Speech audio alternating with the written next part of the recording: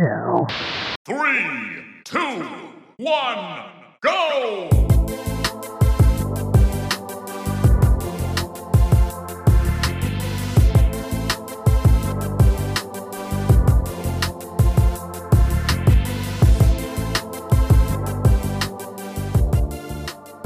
What's up, everybody? Welcome in, and thanks for joining us for a new episode of Cooldown Time. My name's Marco. I'm your graphically outdated host. Joining me, as always, the technical mess of the show himself, Pablo, is here. Pablo, how's it going, man? What's going on? Yeah, man, it's going well. A bit of a stressful week. My anxiety has never been higher. I thought I was dying of 6 or 7 heart attacks. Damn. But nope. Turns out I'm still alive. And we'll see what happens. We'll see if in the course of the show if I drop dead. We don't know. I mean, death comes for everybody, you know? Oh, wow, we got real morbid immediately. Do you have a life alert necklace anywhere nearby that you can keep on deck at all, or what are we doing here? No, just let it go. Just kind of let go with it. Wow. All right. Gave up on life here at Cooldown Time. Jesus.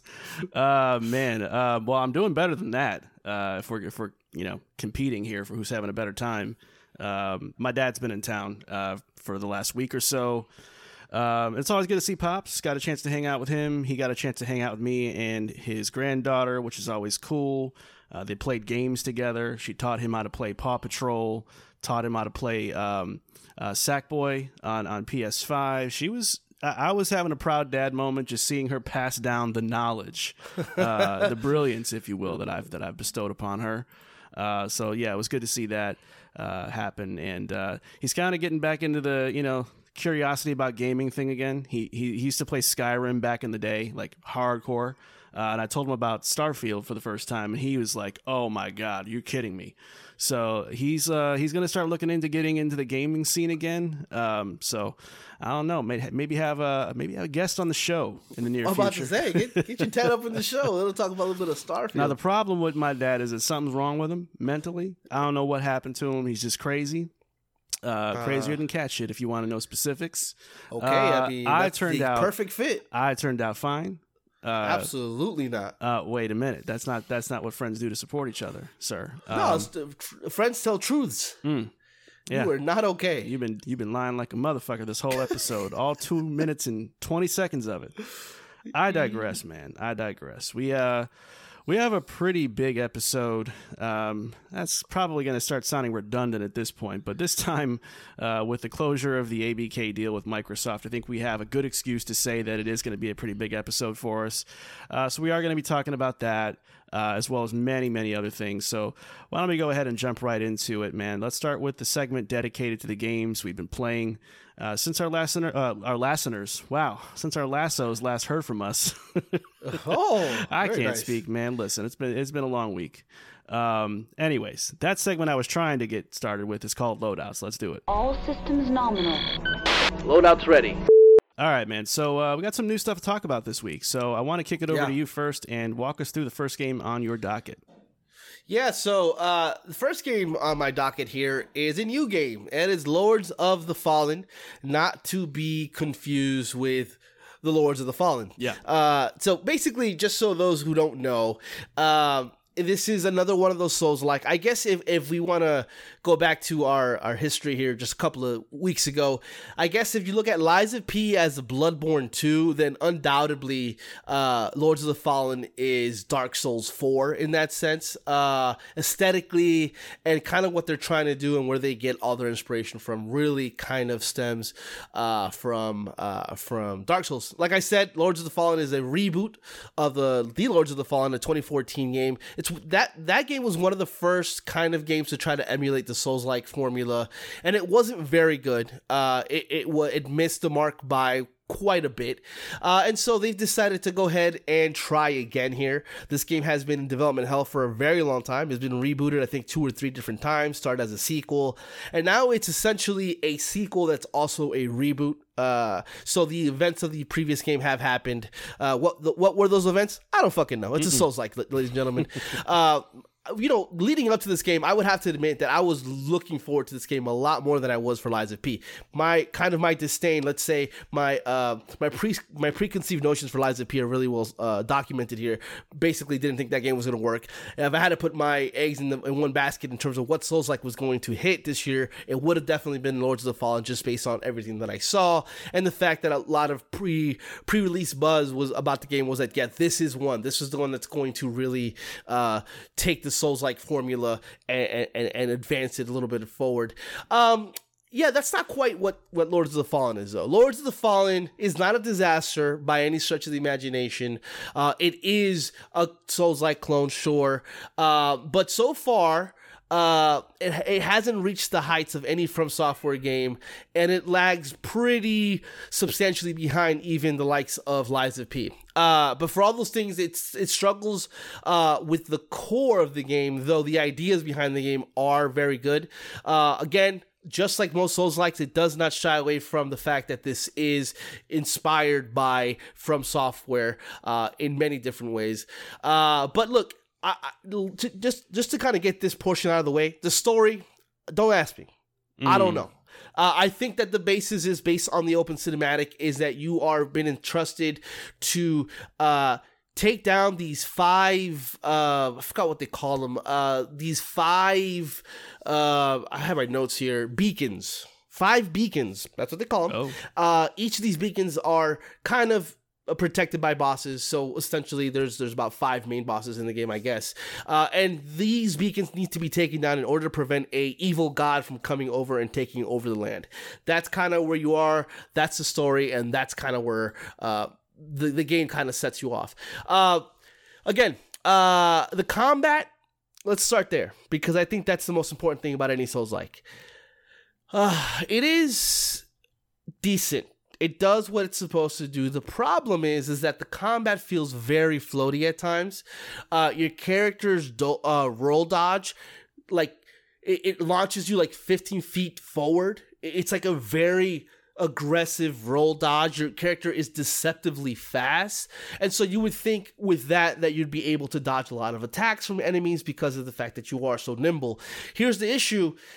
These enemies and these bosses specifically have a tracking system that's absolutely insane. One move will launch them forward 20 feet. So even though you rolled out of the way, whether it be the length of the weapon or just the move they make, it just kind of evens out. So your nimbleness and your aggressive roll dodge really don't mean or amount to anything because of the simple fact that the enemy is able to close the gap anytime they pretty much want.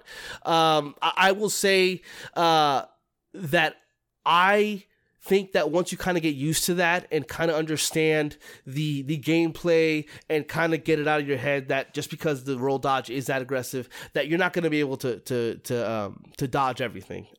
It does a lot of what Bloodborne did and also what Lies of P did. You do get to, I'm playing a strength build character, but I block with my sword. You do gain damage from block, but it does have that repose system where you have a little bit of health left. If you hit the enemy back, you're able to regain that health. So they have that for sure. There are many traditional classes in the game here, more traditional than, and I'm going to keep mentioning Lies of P because it's the thing that you can to compare to the most. It's the most recent game, and also it's a Souls-like, not made by From Software. Mm-hmm. Yeah, so it has a lot of traditional classes, which you would expect: strength build, dex build, magic builds. The latter half actually have magic spells or anything like that. They're not relegated to like how do you call it, to items or anything like that. I think my strength build is pretty much, I would say, the easy mode. You can really devastate most of your enemies with just 1 or 2 moves. I think that the way that they've actually build each of these characters, are over 8 or 9 characters to start the game, or builds to start the game. They do a really good job with the way they've made them, because even though I can really devastate an enemy, my life starts really low. So I have to be very careful and can't be too aggressive, because at that point what happens is simple, is I die fairly quickly because of the fact that I am strong, but I am also weak in the overall as well. So when it comes to that gameplay aspect of it, I think that it's a really good balance there in the way they do it. The Umbral plane is something that they've talked about, and I'll cover it real quickly. Basically, they've built the map in two. So they have the regular map, which is the real life, if you will, and then there's the Umbral plane, which is kind of like the death plane. You're able to switch back and forth from those. Going into the Umbral plane, basically just relegated to opening paths that might be closed in the real world, and there's some things story things that happen in the Umbral world that inform the main story. So there's a lot of that going on. Sounds like the Medium. Yeah, it really is exactly like the Medium, except it seems like this big gimmick because of the fact that you can switch anywhere and the map is it's rendered twice, but it really so far it amounts to much of nothing. Just kind of, okay, this is closed off, there's nowhere else for me to go. Okay, Umbral plane going through. All right, there I am. So it's kind of it's a really good idea implemented in the most basic form. So it doesn't really it's not all that great in any way. But ultimately for me, this game it kind of always takes one step forward and two steps back consistently in the gameplay aspect of it. I am fairly early on. I am going to keep playing it because it is still that Souls-like. It's still hitting everything that I like about a Souls game.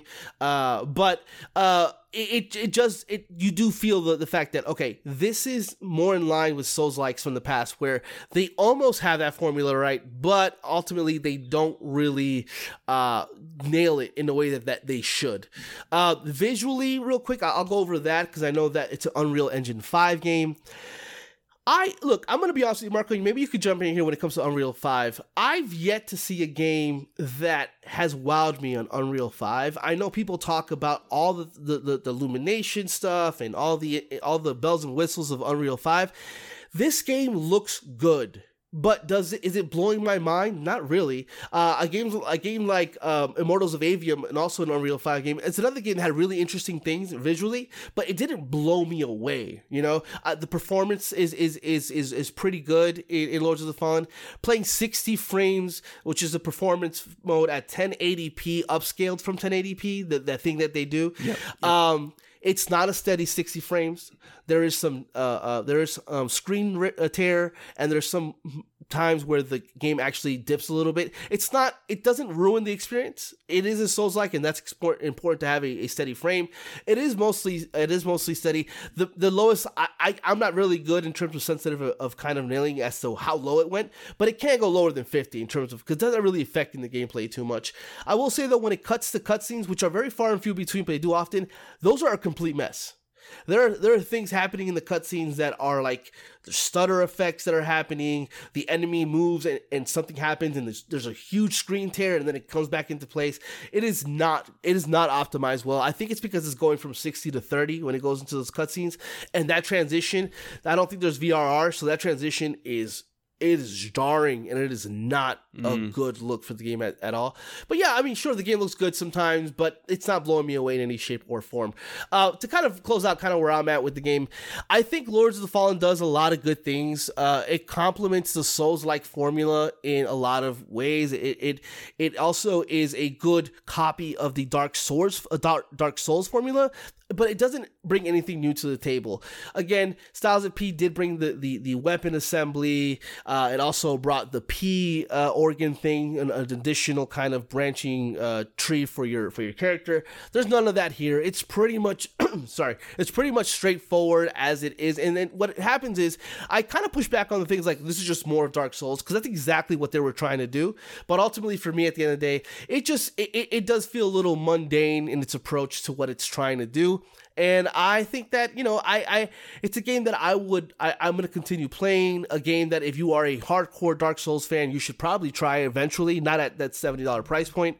But it's a decent experience. It's not the disaster that a lot of people may say it is, even on like the consoles like PS5. I know the Xbox Series X has had some issues, but the PlayStation 5 where I'm playing on, it is okay. It's playing decently well. And overall, it is like, I think on Metacritic, OpenCritic, it's like 71, 73 or something like that. It had gone up recently. I think that's exactly where this game would land within that, critically. And also, I would agree, that's how I feel about the game as well. Yeah, I think right now it's at a 75 as of our recording here. So yeah, that's pretty much where I would put it at. Okay.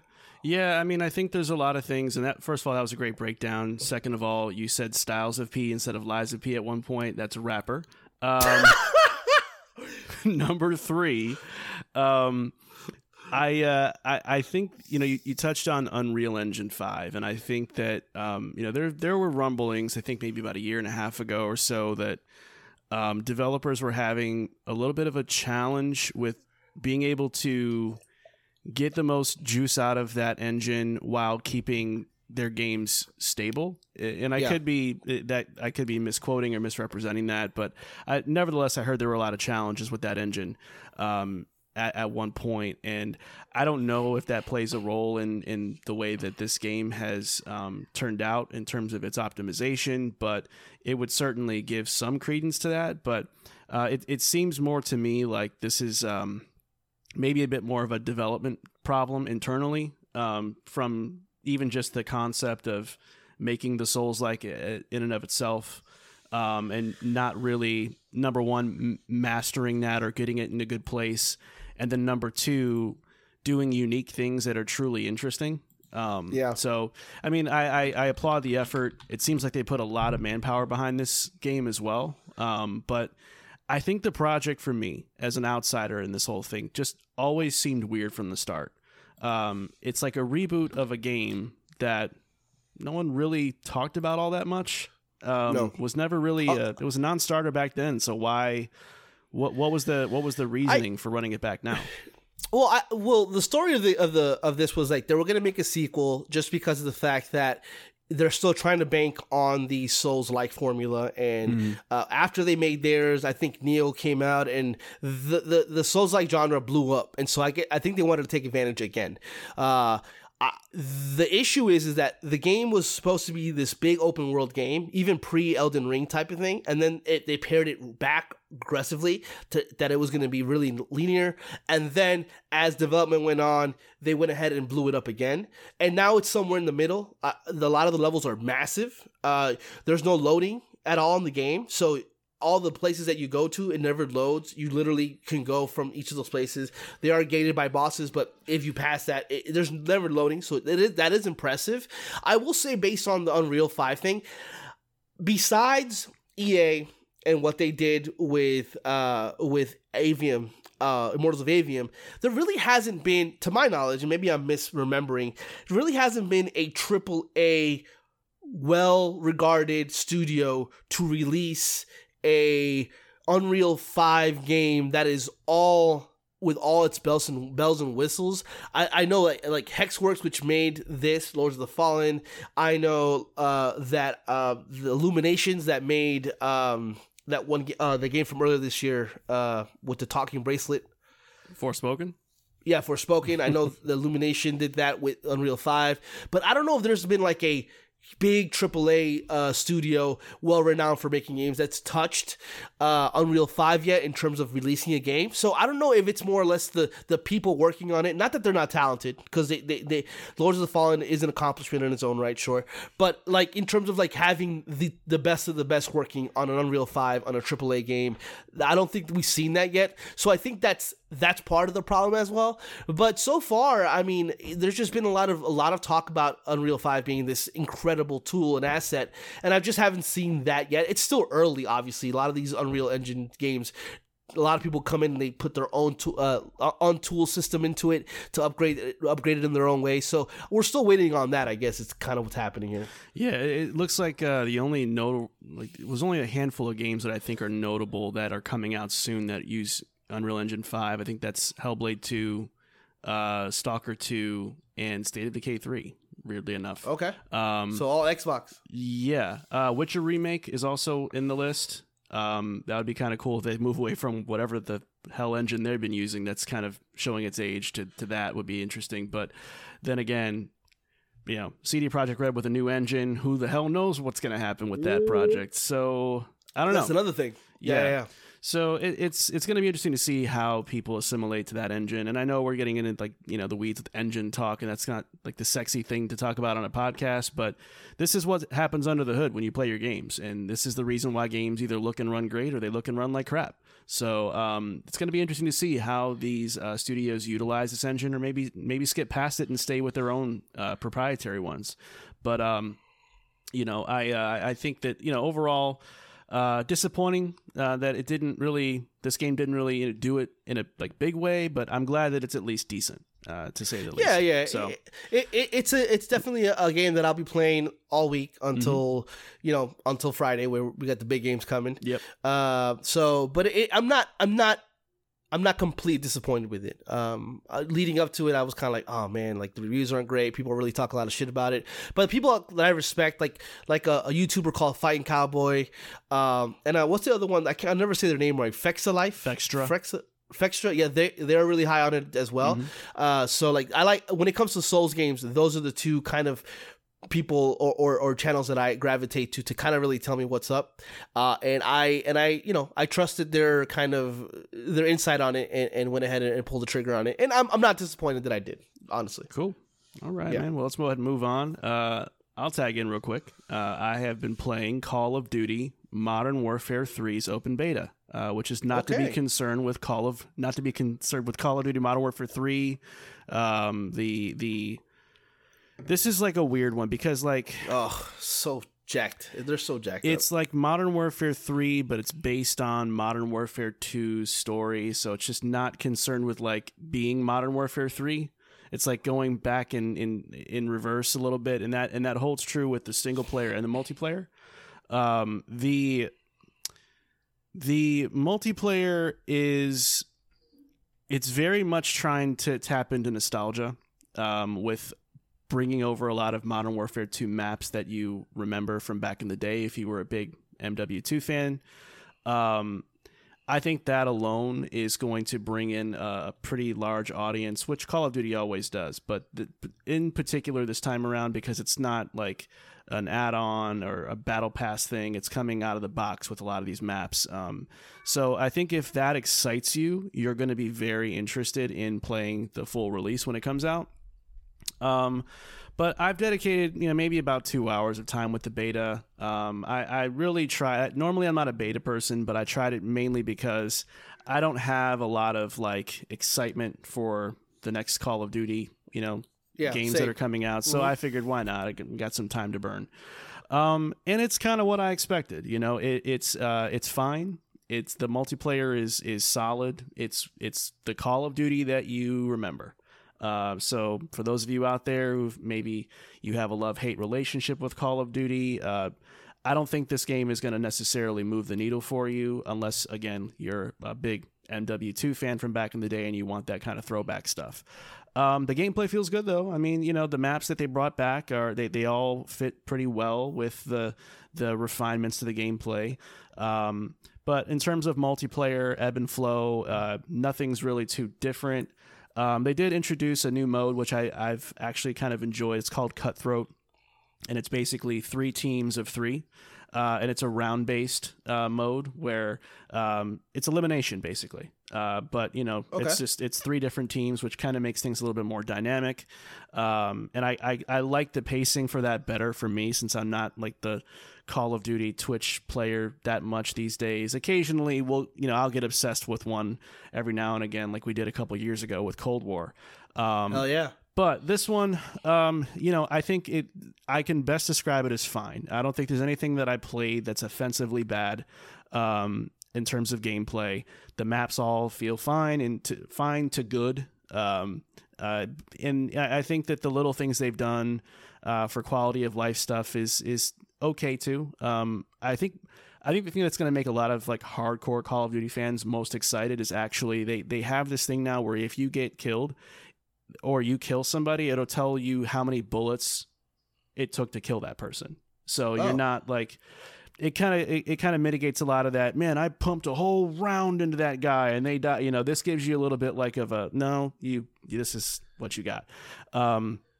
So I think it's kind of cool for that sort of. I can't help but to think that's exactly why they did that. The devs were like, "Shut up, you fucking liar." I mean, I like it because I like I like having the receipt. Of like, okay, this is what it took to put that person down. It also probably helps with deciding what kind of gun you want to get. Like that's what I was going to say. Like min-maxing the entire. Yeah. So I think if you're really going to nerd out on stats and things like that, that might do a little something for you. I don't want to put you on the spot because I don't know if you're too like in the know of how these things work because I'm not. The loadout situation is that about the same in terms of like I know a lot of people were complaining about the older games or the previous game where it's like I want to max this gun out, but in order for me to get a scope, I now have to kill 200 people with an LMG to get the scope for this one gun. Yeah, it's like. I didn't mess with that yet. Forcing you to play those games. Okay, I didn't mess with that yet. I was using like I was using the pre-designated ones until that unlocked, and I haven't gone in and tested that out yet. So I can't speak to that for sure, but I definitely understand those criticisms. I would be surprised if they change that, but I don't know for sure. I can't speak on it either way. I don't understand. It's like the devs forcing you to play all their guns, and it's like I'm not an MLG. I'm not a light machine gun guy. Like, don't make me use a light machine gun, or vice versa. Don't make me use an assault rifle if I'm a light machine gun or a sniper rifle or something like that. It just seems a little bit kind of like them forcing you to play the way they want you to play, and that's not the way Call of Duty works. That's not how. Yeah. That's not why we play. Yeah, I mean, overall, it's enjoyable. One thing that I will knock it for is, and I said something similar last week about Assassin's Creed. I think Call of Duty is starting to look a little dated now. Visually, I think it's starting to look a little bit behind in terms of fidelity and clarity, and I think that this is kind of going to be an interesting point for them because what are they going to do, if anything, to kind of bring the visuals and presentation up to speed? And it's obviously a little skewed for multiplayer because they have like the 120 frames mode, so they can't go too crazy. But I think even with like their sharpening settings that they have on the back end, things still look really hazy and washed out looking and just not too visually appealing.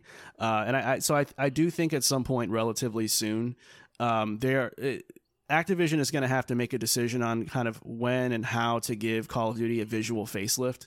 Because it looks good in like the single player cinematics and they have the set pieces with the explosions and stuff, so they still have that kind of like stimuli and eye candy to give you. But I think when you really look at textures and overall visual clarity, there's something lacking here that I don't think it's just a beta problem. I think it looks almost identical to Modern Warfare 2.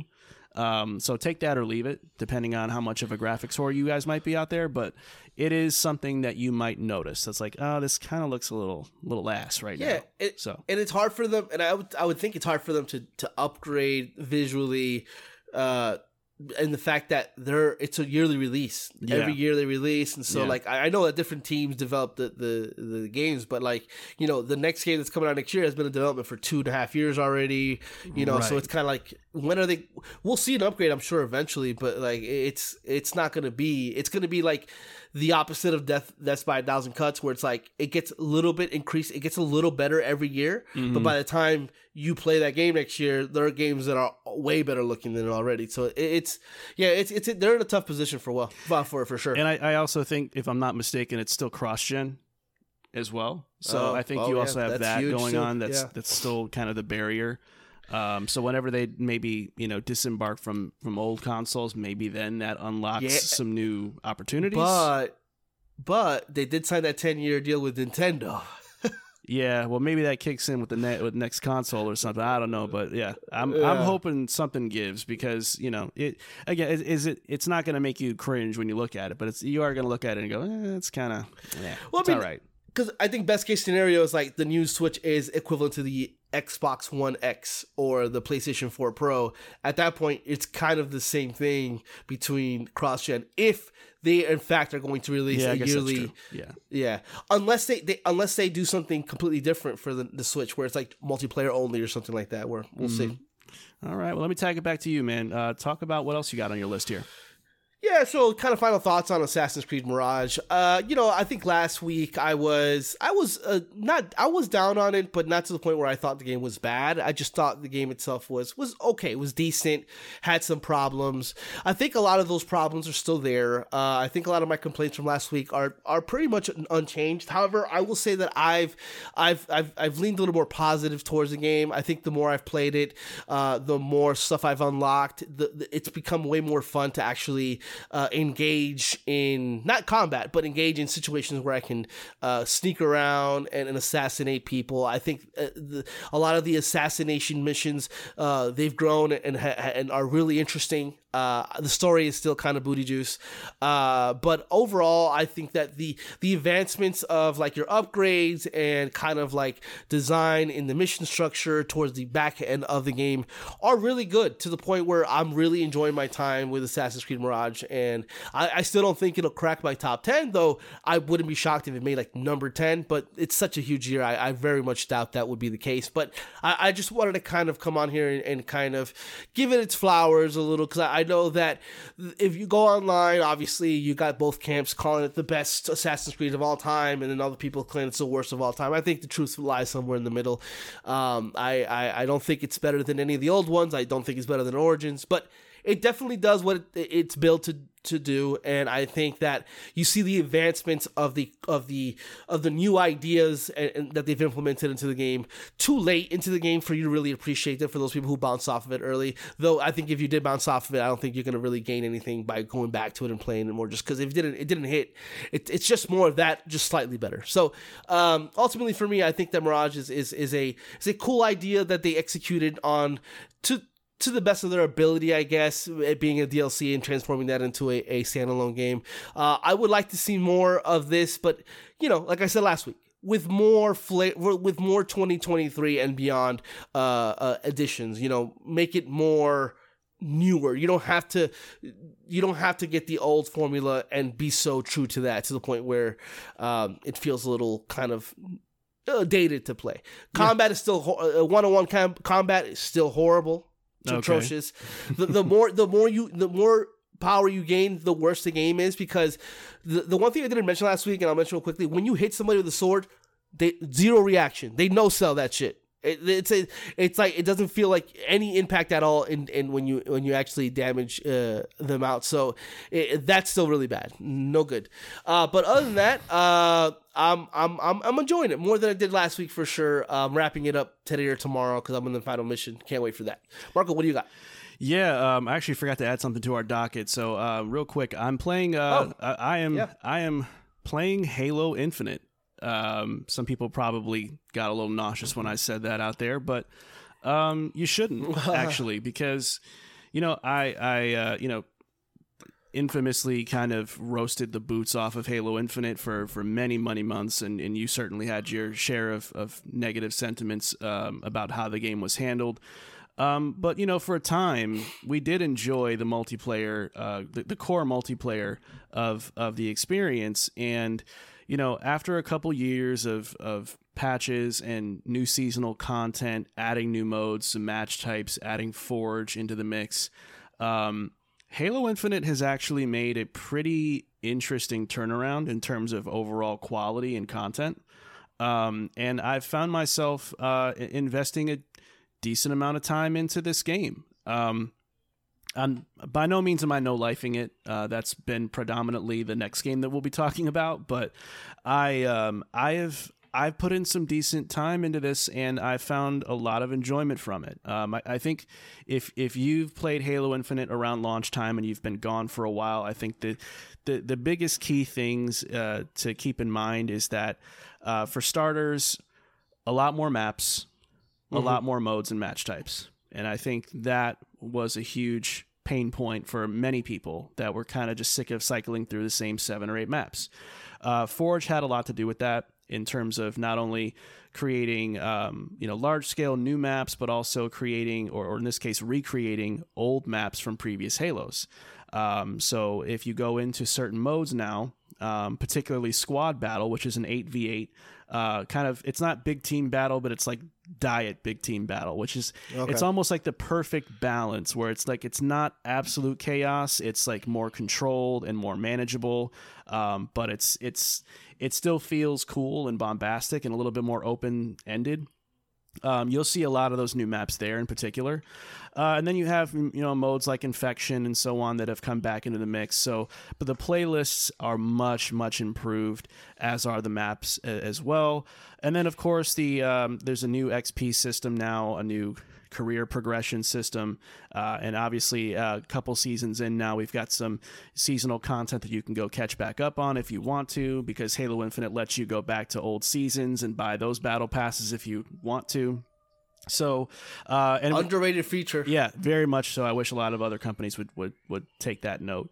But also season 5 is actually coming out on the 17th of this month, so I'm kind of enjoying the last little wave of season 4 stuff before season 5 drops, which is going to add another new mode into the mix, more new maps, and a Forge AI mode, which people are actually kind of pretty excited about, which is kind of helping auto build maps based on custom modes and match types people want to play. That's super dope. If that is successful, then that can potentially bloat, in a good way, the amount of quality maps that are available in Halo Infinite, because it's going to take a lot of the granular, you have to be really hardcore to make a map in Halo. Let's be real, right? But if you have an AI that can help you kind of make what you want in an easy, streamlined way, that can potentially pay off in dividends for them in terms of content, without saddling 343 with the actual labor of making them, right? So that's true. In a way, you're kind of turning the fans into the developer for you, and you get to kind of add those into playlists of your own. So it's a really interesting wrinkle that I think could make Halo Infinite as a product really interesting in the next year or so. So I would say, it's interesting to check out if you want to. Yeah, which was the dream. I think that was kind of the reason why Forge is being pushed so hard, is because they wanted a lot of community content and they wanted to implement that within the game. That was part of the whole 10-year plan as well. So maybe it's still not a 10-year plan, but the fact that they have these things, these building blocks from the very beginning, and they're kind of executing on them is promising. That's a very good thing. Yeah. I did download Halo a couple of days ago. I had not played it, but I downloaded it as well. So I'm kind of looking forward to see what the buzz is about season 5. If it's positive enough, I might jump in. I've been itching to get back to a multiplayer, and I'm not quite ready to go back to Rainbow Six yet. So I kind of wanted to try Halo. Yeah, squad battle is where it's at with Halo right now. It's like the perfect sandbox balance of it's good. It's got the vehicles, it's got all that stuff, and it's also, it gives you a lot of 1v1 action too, just like you would have in like the regular Team Slayer playlist. So I've been enjoying the hell out of it. I just play in moderation though, because I don't want to get frustrated with Halo again. And I'm not saying there's anything that's still in there that frustrates me. The game feels very good. It's just that, there's that old stigma that I'm trying to kick from like when it first launched, and I don't want to come back to that. Like, if I play too long and start seeing more of the wrinkles again. So I'm just, a couple matches and I'm out and I'm playing something else.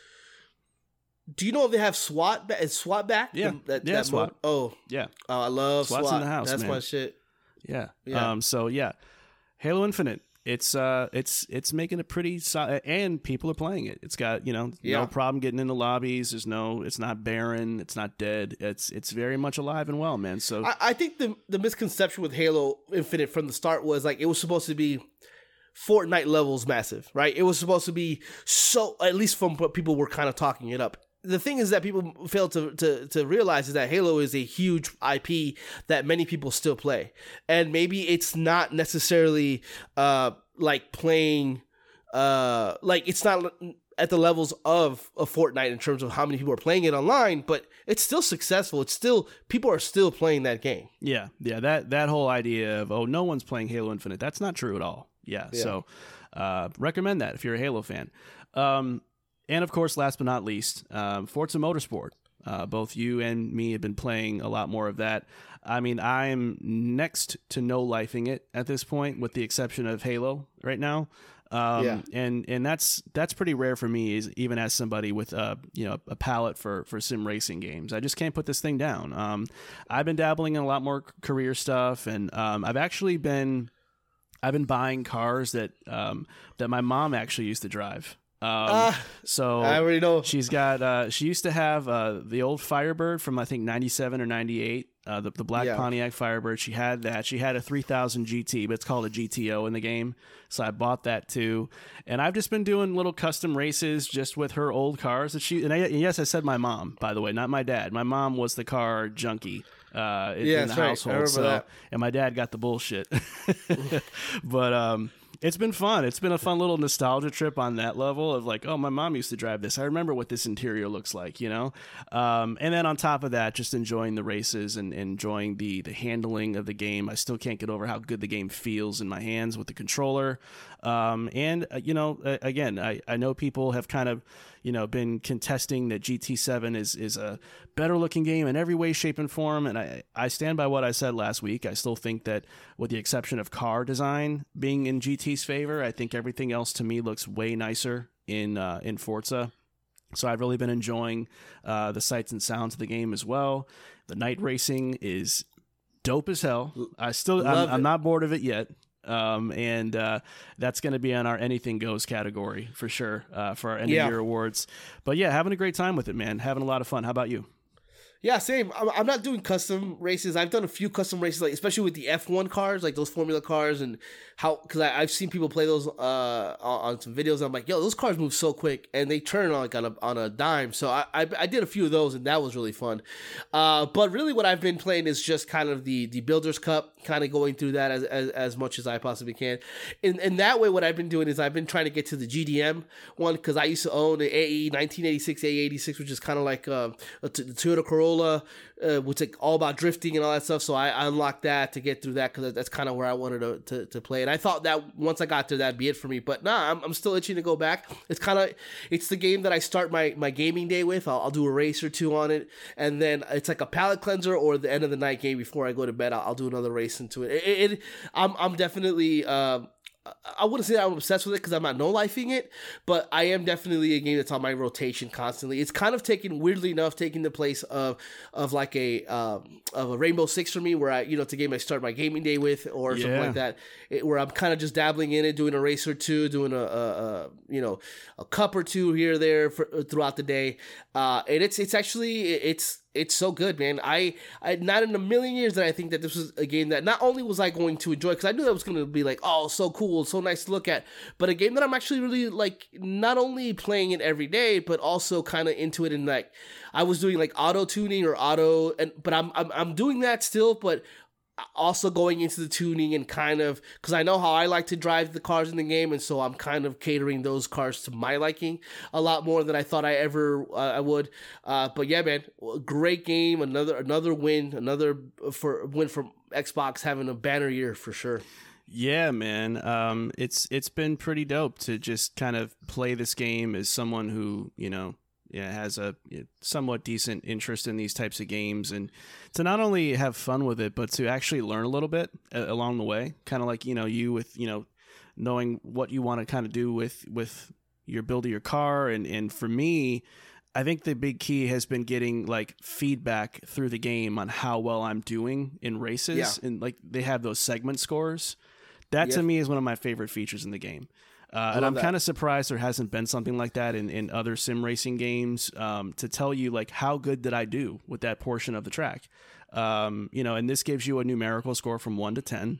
And, if you suck, it tells you. If you're great, it tells you. And it's like, oh, okay. Now I know next time maybe I can hit that turn a little bit different and, do this with. I'm even remembering the names of some of those turns now. So, like, I'm getting used to the tracks, too. So it's turn 9. Well, like, they have names, too. Like, one of them's called, I forgot what. Now, of course, while I'm recording, I forget the name of it. But I remember, I promise. I remember. I forgot what I'm remembering though, but I think it's been great, man. And it's to me, it's kind of making some moves on my top 10 list this year, which is kind of surprising. So it'll be interesting to see where it lands once this next couple of weeks pass, and we see where the Alan Wakes and the Spider-Mans land. But Forza's making some noise, Wonders. Man. Yeah. Maybe for you. I ain't gonna be on my damn top 10. No, damn Mario. I don't know. Fuck a Mario. Watch that.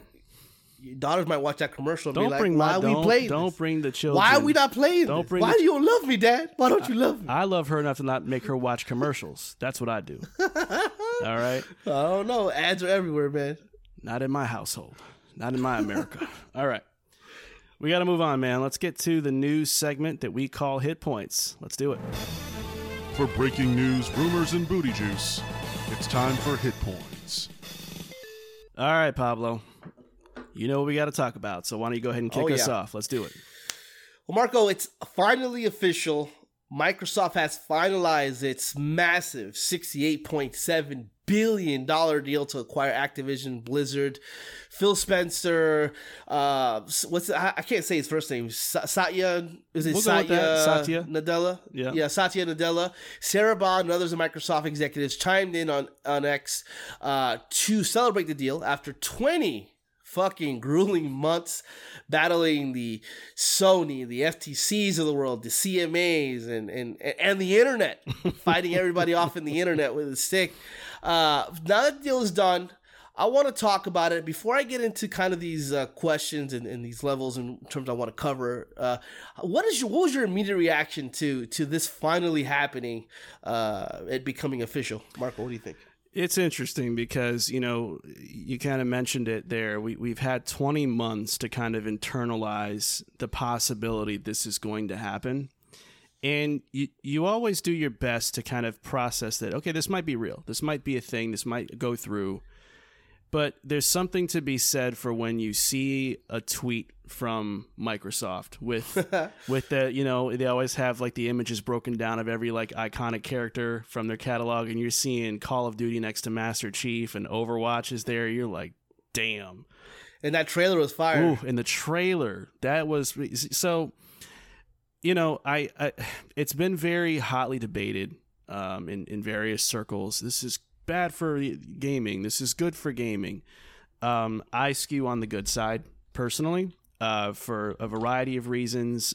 Look, if Activision wanted to be bought, I would rather them be bought by Xbox than they would by Tencent or, a company that can't handle anything like a Embracer Group or Tencent, which is very clandestine and weird.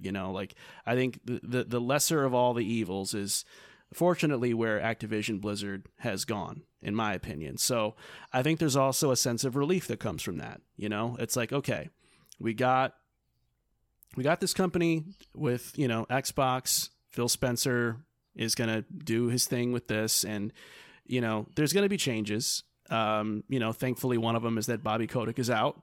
But I think overall, it's a good day to me for gaming because, again, the alternatives, the what ifs of this could have been way worse than what this is here. So I'm personally happy about it, and we'll talk more about positives and negatives in a bit. But what do you think? Yeah, I'm positive on it. I think when you look at when you take the big boys out of the equation, the Call of Duties and maybe Diablo, maybe Overwatch, I mean, there's a lot of IP that Activision was just sort of sitting on. And so they weren't doing much with it, and I don't know if they stayed independent in the way that they were, that those IPs would have ever seen the light of day. I'm confident that now that basically Xbox has a treasure trove of all these IP, that they'll be able to revive some from the dead. I'm not a fan of Spyro by any means, but they now have the ability to make these games for a different audience, and they have like Guitar Hero, which they've talked about bringing back, or at least Bobby Kotick did, and these little IPs that could bolster the portfolio, could diversify the Xbox portfolio beyond what people have always talked about. Oh, it's all about Halo, it's all about Gears. And so now they have that, and obviously Call of Duty's on there, but they've been very open about what they're planning to do with Call of Duty, at least for the next 10 years. So, I mean, that kind of stuff isn't really going to change too much so I'm not really too worried about that.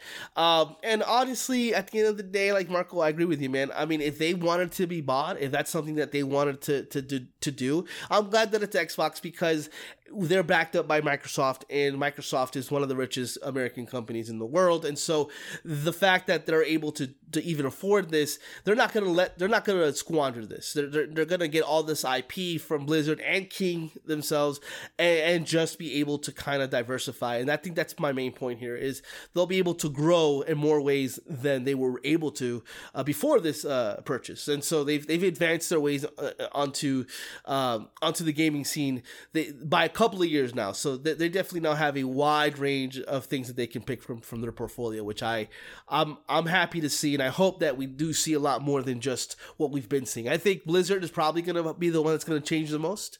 I'm interested to see how they deal with Diablo 4 going forward, and especially Overwatch 2, and what changes they make, or no changes at all. We'll see. I'm confident that they need those IPs to work for them, and I think that they'll do their very best to fix them, because they are in need of fixing, regardless of what people may say. Yeah. But yeah, that's where I'm at. But yeah, Marco, let's go ahead and move into to some other points here within this overall conversation. Let's talk about the acquisition on 3 levels. I'm going to kind of go through the first one here, and then I want you to chime in here for us. What are the net positives of the acquisition for Xbox? Well, it's interesting because one of the net positives, I think, involves a big misconception about what this deal was really meant for Xbox. Because I think a lot of people have gotten used to thinking this is all about Call of Duty, and it's really not. No. The biggest net positive for Xbox is the mobile gaming space, by far. Yep, by far. Whether it's the Candy Crushes of the world or the Call of Duty mobiles of the world, this gives Xbox, and obviously Microsoft as a whole, huge inroads into the mobile space, which is where they know they really, really need to compete. So it's not the sexiest thing to talk about in terms of positives, but that really is the biggest deal for them right now, is getting in that space, owning as much of the piece of the pie that they can in that space, and then, of course, expanding, using their resources within Microsoft, right, to help bolster that initiative. Because we all know that that's one thing that Sony's had their eye on as well. And, this deal kind of gives Microsoft the leg up in that space against them. And when you think about what Apple is doing on their end of the spectrum, getting, essentially hardcore games on mobile devices with ray tracing and the like, having Microsoft be a player in that to some capacity only bodes well for them as a business. And of course, the obvious is there too. Yeah, Call of Duty is a big part of this as well. Having, the control of that and what that means for them as a source of revenue / money printer goes without saying. Between Warzone and basically annual Call of Duty releases, this gives Microsoft a lot of cushion and a lot of profitability to kind of accelerate their vision for Xbox even further. And then also the third thing is IP, right? Beyond just Call of Duty. Whether or not they dig a lot of these old franchises out of the dirt and bring them back, or whether it's as simple as bringing a lot of old classic games to Game Pass, the fact that they have basically control over so many either fan favorite franchises or mainstream franchises, again, gives them a lot of leverage and options when it comes to what they do with their studios moving forward. Now there's a bit more flexibility in terms of not always having to come up with an original IP. You can go bring something back and reboot it and, get some traction, that way if you want to, if you're Microsoft. So again, I think it's all about giving Microsoft inroads with mobile and stability with Call of Duty and choice with their IP. What about you? Yeah, I agree. I think specifically with the latter half, I think that you're right on your what you were saying there. But for me, I think it's Hey, we're all man, we're fumbling out here today. All right, ladies and gentlemen, don't judge us right now. We've had a time. Okay, we've had a time. Yeah. Right. But I think it's a diversification of that portfolio, like I mentioned in my opening there. I think that now Xbox has name recognition and IP that they can kind of more or less bring back whenever they need to combat maybe a Sony IP. For example, you got something like King's Quest, which is something that has name recognition, and they can reboot that into an XRPG that people would want to play, So there's a lot of that stuff out there. Police Quest is out there, which I love. Pitfall, all these things are already, like Prototype. I love Prototype. Like, I know it's not exactly Spider-Man, but you can do a Prototype and do something just as good as that, and kind of combat Spider-Man of what PlayStation has going on. And just a lot of cool stuff on there. I just think that they have so many options, so many things that Activision had to let go because economical issues like Skylanders, things of that sort. They don't have to always cater to adults. They can cater to the children, and they have the ability to do that now. I would love to see so many reboots and remakes of certain games like Singularity. I love that game. Things like that. They just have so many options now. They really open themselves up to that, and I think that's something that they're going to take advantage of. I think as time goes on, we're going to see. Maybe this is not. Maybe a lot of people are not going to look at this as positive, but I think we're going to see a lot of remakes, and maybe even some remasters here and there. I wouldn't think that's as a negative, especially specifically. That's not the only thing that they do with these things, but I think it's just that diversification, opening up literally their playbook and having a game for every situation. And I think that's super dope, and I hope that they take advantage of that. I hope that they don't. I hope that this doesn't turn out just to be Call of Duty, Overwatch, the things that they've always had over and over again. I hope that they do more with what they have, since they have more to do with. Yeah, totally agree with you there. All right, Marco, and then the second part of it, what are some potential challenges of this acquisition for Xbox? Yeah, this is an interesting one, right? Because, I think we all think about the benefits for Xbox, but I think one of the big challenges that comes to mind for me is how do you manage all of this, right? Internal structure and hands-on leadership are very, very important pieces of the puzzle for a company like Xbox, especially when you look at their recent history with how some projects, particularly the Redfalls of the world, fell by the wayside just because, eyes weren't on them enough and decisions weren't made in advance. So now that you are expanding your roster of studios and IP and manpower, what do you do to kind of manage all of that if you're Phil Spencer? How do you sort of delegate command to people below you? And so I think a lot of the challenges to me are going to be structural and organizational, especially with, the changeover. Yeah, I mean, everybody and their mom wants Bobby Kotick out of there, and he will be gone in a matter of months. But when that happens... Yeah, he already said he's leaving. Yeah, golden parachute's being handed out to him, he's leaving. But he's been there for 31 or 32 years, I think. So, there's going to be some changeover. There's going to be some growing pains. And I think that Microsoft is going to need to kind of shift gears now that this deal is done and focus immediately on how do we make this merging of forces as seamless as possible, to the point where we don't shoot ourselves in the foot like we have in the past. Yeah. So that's a big part of it. And I think the second challenge is something that I was going to mention as a net positive, but I think cloud is going to be a big challenge for them now. Because some of the concessions they had to make, particularly with giving Ubisoft exclusive rights to streaming some cloud stuff for them, I think those types of concessions are going to be interesting as far as how they're going to unfold over the next 5, 10, 15 years when we see what cloud gaming ends up becoming. If it starts to become the de facto way to game, then that puts a lot of weird power in Ubisoft's court, which I don't know how that's going to play out. Or it might be a big nothing Xbox burger. just buys Ubisoft. Yeah. Yeah. FT. Listen, Lena Khan ain't having that. She ain't having that. No, that tax dollars are going to be spent on that problem. But yeah, I think cloud is going to be a weird one for them moving forward, because not only are they going to have to figure out what the ramifications are of that concession, but also what cloud gaming is going to amount to in the future in the first place, and how much of that they can actually capitalize on based on this concession, that they've made. So it'd be interesting to see. But I think that the good outweighs the bad here, but there is some things that I'm a little worried about for sure. Yeah, I think my challenges are right along with yours. I think that they've, for lack of a better term, they've acquired a lot of broken toys. Diablo is in an interesting position. Overwatch is in an interesting position. When I mean interesting, I mean not good. I think that Call of Duty is Call of Duty, but also Call of Duty has that challenge of every year they have to find a way to make it worthwhile, right? And I know that Warzone is a big money printer. So how much can they change that formula?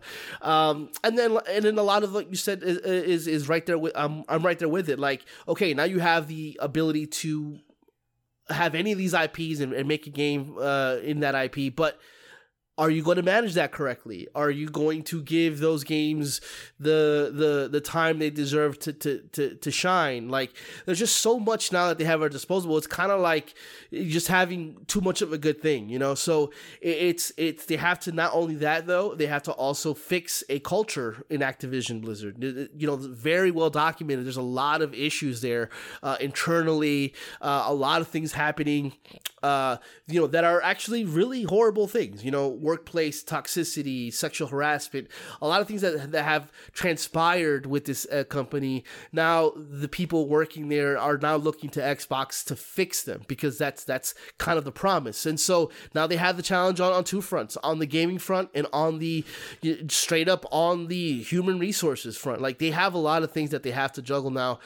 So like, one part of this is done. They acquired the company. Now it's go time to go in there and fix a lot of the issues in which that they have. Listen, Activision Blizzard wouldn't be selling if everything was great. If everything was peachy. There are issues that they're having, and I'm sure that Xbox are aware of, but now it's time for them to fix it and not just keep status quo. They have to actually elevate the Activision Blizzard. Now it's part of they can't have the reputation that Activision Blizzard has stain Microsoft, Xbox. They have to now make that part of their ethos, make that company gel with what they do, their vision. And now they have to, and that's not easy. That's never easy. It's going to take a long time, and people are going to want to see results now. And so for a few years, there's definitely going to be like, what's Xbox done with Activision? Not much. It's about the same. There's going to be a lot of that, but it takes time for these things. And I think the challenge is how they're able to communicate that with us, and how perception is going to be people's reality when it comes to what they're actually doing. But yeah, that's a baked in challenge that it's going to be hard for them to surpass. But eventually, it's the outcome, the outcome of all of it at the end of the day, and see how they're actually able to come out on top when it's all said and done. That's a great point. All of that, especially the human resources part of it. I think people have to realize that change in the gaming industry, it doesn't start with games. It starts with people, and so there's a lot of things they have to refurbish about Activision, and that's going to mean some turnover is going to happen. It might even mean layoffs are going to happen. It's going to mean for sure throwing out old policies and bringing in more Microsoft policies, and that's going to spark some people to probably leave of their own volition as well. So there is going to be, as boring as it sounds, there's going to be a kind of a transition period for this, where it's not going to you're not going to hear, oh, this is getting remade and that's getting announced. You're not going to get announcements like that in the next 3 months. It's just going to be a lot of like, okay, let's get our structure right, let's get our people right, let's get our policies right. Then we can, now that we have that foundation, we can start making decisions on what we actually can and want to do as a company, and then you can go from there. Yeah, because when Xbox bought Bethesda, one of the things they were very clear on very early was autonomy. They were going to let them be Bethesda. That's not something that they said with Activision Blizzard, because they can't do that. So off rip, they're going to get in there. They're going to get in that ass. In that ass. But yeah, to Marco's point, in the next 3 or 4 months, we're going to see a lot of layoffs, and that's going to come with a lot of criticisms. That's just business. We have to also understand that they are a business, and in order for this to work for them, they have to make it work for them, whether or not that means layoffs or studios shutting down or things being consolidated. That's just what this is, So we'll see what happens. Yeah. It's going to be very interesting. Okay, so the last part here, this is very important, I think, to kind of speculate on. How do we think that Sony, and how do we expect Sony to respond, if they respond at all? Marco? Yeah, so, it's important to remember that, this acquisition was not for Microsoft to be a better third place, right? They're here to, take back some mind share. They're here to make some noise with Game Pass. They're here to start turning heads and start becoming,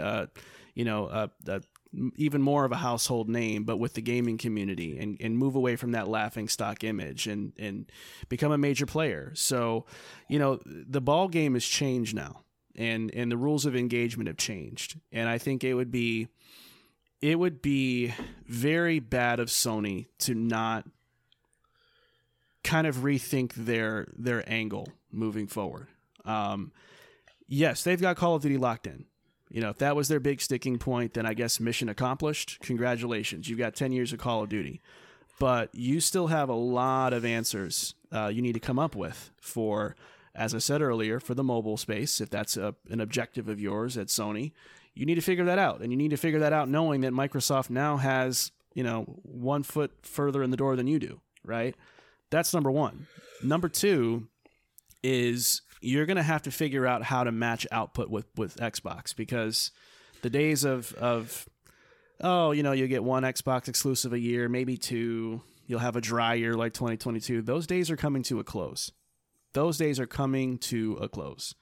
And I get it. A lot of people are going to say, well, quality over quantity, and sure. But at the end of the day, you still have to show us that you have more than 1 or 2 games planned for a year when you have Game Pass and an Xbox that's the same price as your PlayStation that is pumping out games left and right. And now with the potential of putting Call of Duties on there and Diablo's on Game Pass too, you can't stay in cruise control for long. That would be the foolish thing to do. Not. So they're gonna have to get aggressive, and I don't know what that means for them. Maybe they want to acquire studios of their own. Maybe they just want to hire more manpower for the studios they already have and try to boost the workflow to get all the studios functioning almost like what Insomniac does, where it feels like they churn out a new game every 2 years or so. But something's gonna have to give. If you're going to want to compete with the output and the diversity of the Xbox catalog moving forward. Yeah, I think that we know for a fact PlayStation has been very vocal during this entire process, right? They've been the most vocal, opposing this deal. And I guess that's par for the course that, if you're the competing company, you want not your competition to do anything that's going to be a net positive for them. I do think Sony's going to structure their future differently based on this acquisition. Here's the thing, though.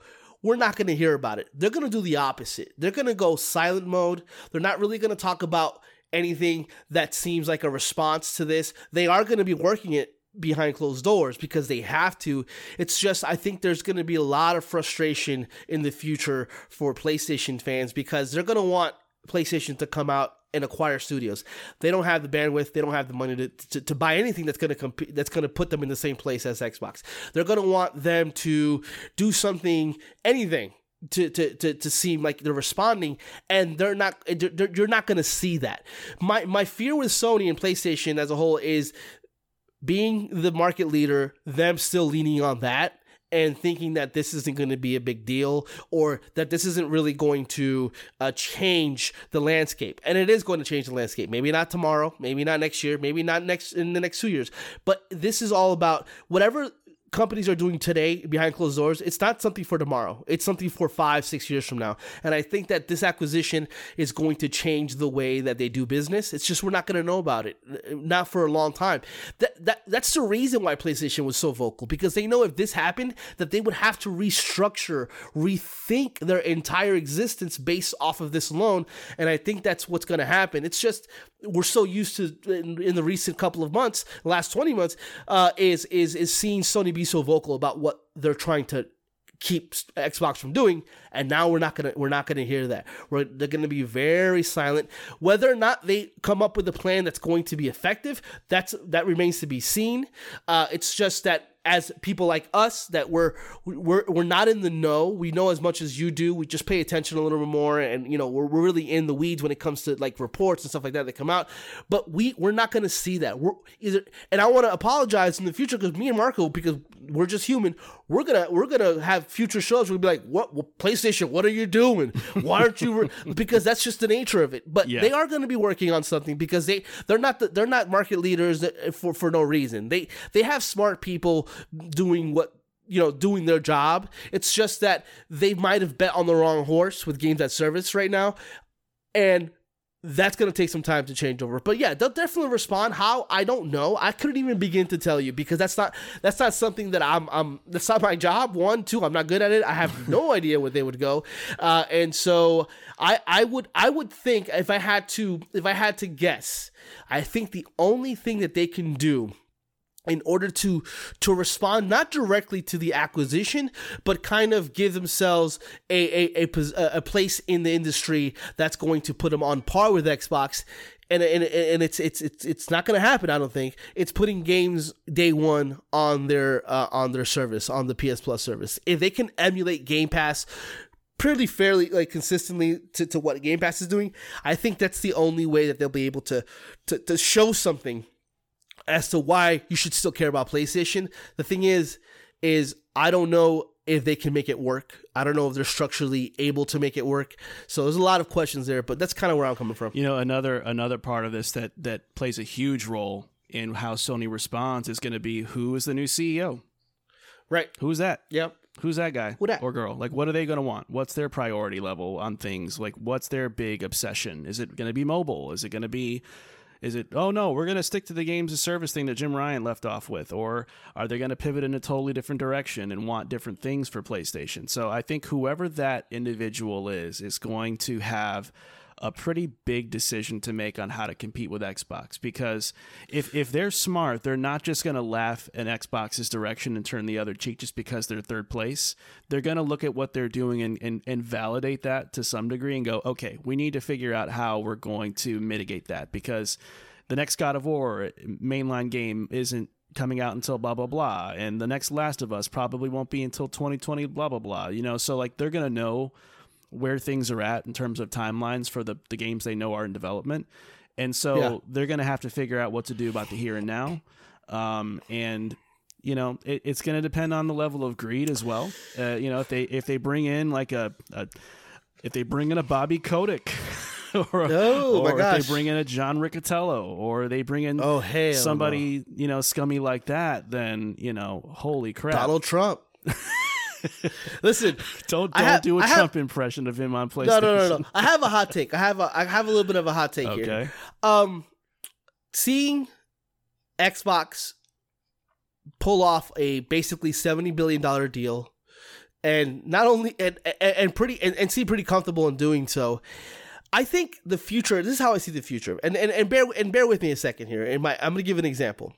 Remember the Fitbit when that came out? Yeah. The Fitbit was all the rage because it was the market leader in what it did, and then a couple of years later, the Apple Watch came out and pretty much did what the Fitbit did, and then a lot more. I think that's how we're going to see the future of Sony and PlayStation. I think PlayStation is always going to be around.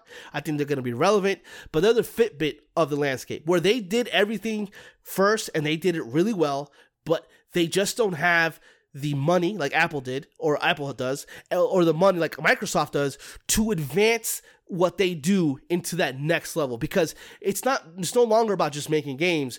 There's an ecosystem. The Game Pass it seems to be what the future of subscription services, and I don't think that Sony has it in them financially to make that change. Are they always going to be around? Absolutely. Are they going to evolve less? Yes. I think that eventually 10, 20 years from now, when my child is playing video games, I don't think that Sony is going to be the market leader, the one that's out there just killing everybody. But I don't think they're going to be irrelevant. I think they're still going to be around. I just wonder if they're going to ever, in my opinion, if they're ever going to accept that. Because if they try to move forward and do more, the only way they do that is by partnering with Apple or a Google or not Google, but Apple or some big, so they can get that financial backing to compete. If not, would they be content with being the Fitbit, relevant, still a 1.2 $2 billion company today, like all that stuff. But that's kind of where I'm at. It's like, I think that we're in a position right now where we're seeing the tides turning, and it's not having anything to do with console warring at all. I just think the economical part of it in terms of what Microsoft is as an entity as a whole and what Sony is, because Sony as a whole, its most profitable arm is PlayStation. And they've been flailing for a very long time on all aspects. So I wonder if eventually in 15, 20 years, because it's not going to be overnight, that PlayStation is just going to be the Fitbit of the video game landscape. But that's kind of where I'm at. The Fitbit thing is actually a pretty astute point, because what's the problem with PlayStation right now is they are the Fitbit, but they think that they're Apple. And you see them move in a very Apple-esque way with like, this is our new device, and this is our new headset collection, and this is our new, and it's all, very, very that snooty Apple sort of sheen over everything, but there's still that Fitbit at heart. I would even go a step further with the spicy take and say that I see a merger or them being acquired in their future at this point. I could see Disney doing it. If they want to go all in with gaming, what better way of doing that than say, we'll take Sony. I could see them merging with, an Amazon or, to bolster Luna on the Amazon side for cloud, and to, Amazon to have PlayStation and fight another monopoly war with the FTC. But, there's different paths they can take as a business, but I do think that they can't do it alone and be where Xbox is going without some type of backing or merger or acquisition where they get bought, basically. But that's pie in the sky, but maybe not too far out of the realm of possibility. But anyway, because they just haven't shown really any growth in terms of how they do business or how they want you to be perceived. So much so that this next story you're about to talk about kind of highlights a lot of that. Unfortunately, it does. So let's go ahead and transition into that one, Pablo, because Sony has unveiled 2 slim PS5 models that will be launching this November. So here's the brief rundown of what they have announced. They have a new standard model, which is smaller, of course, and has a detachable disk drive included with the box, which is $500, so no price change with the current model. They also have a new digital edition model that has no disk drive at all, but that one is $450, which is $50 more than the current digital PS5 model. Keep a pin in that one, ladies and gentlemen. Vertical stands are now sold separately. No longer packed in box. They are sold separately for $30. And if you do want to get a detachable disk drive, it will cost you $70. Now, it's important to note that the only meaningful advantages of having a slim PS5 model is the smaller size and an extra 175 gigabytes of SSD space. And because of this, Sony has received backlash, particularly because of the $50 price hike for the digital edition. And that's because if you look at it in a certain way, purchasing a digital edition, and then if you wanted to get that detachable disk drive for an extra $70 comes out to a total of $520, which is $20 more than the SKU that comes with the disk drive in the box. And Sony's also sort of receiving criticism for charging players an extra $30 to simply stand the PS5 upright as it was designed. So, Pablo, I think we have to we might have to get in their asses here about this one. So what are we thinking about this? Yeah, I wouldn't be surprised if the standard model, the disk drive at 500 would be very, very hard to find.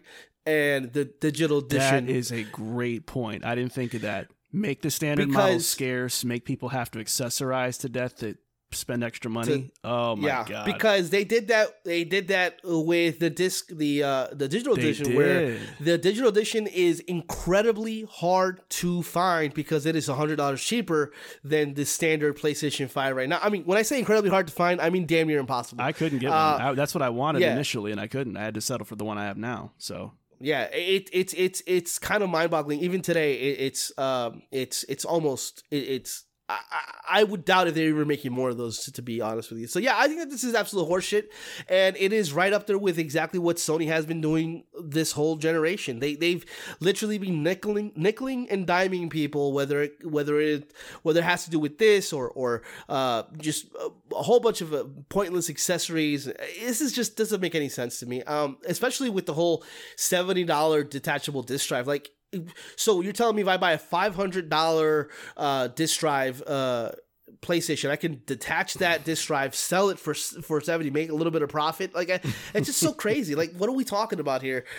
Yeah, I think that they deserve all the criticisms that they're getting, and this is just an example of Sony not getting it. They don't get it, or they don't give a fuck, really. The consumer is not their concern, which is insane to me. They just don't really give a shit about that. They want to maximize their dollars here, and they know, because there's people already clamoring at getting this, because detachable disc drive, that's very like, I don't know why a modular design is such a huge thing for them. It doesn't make a lot of sense for me. I think that all this is horse shit.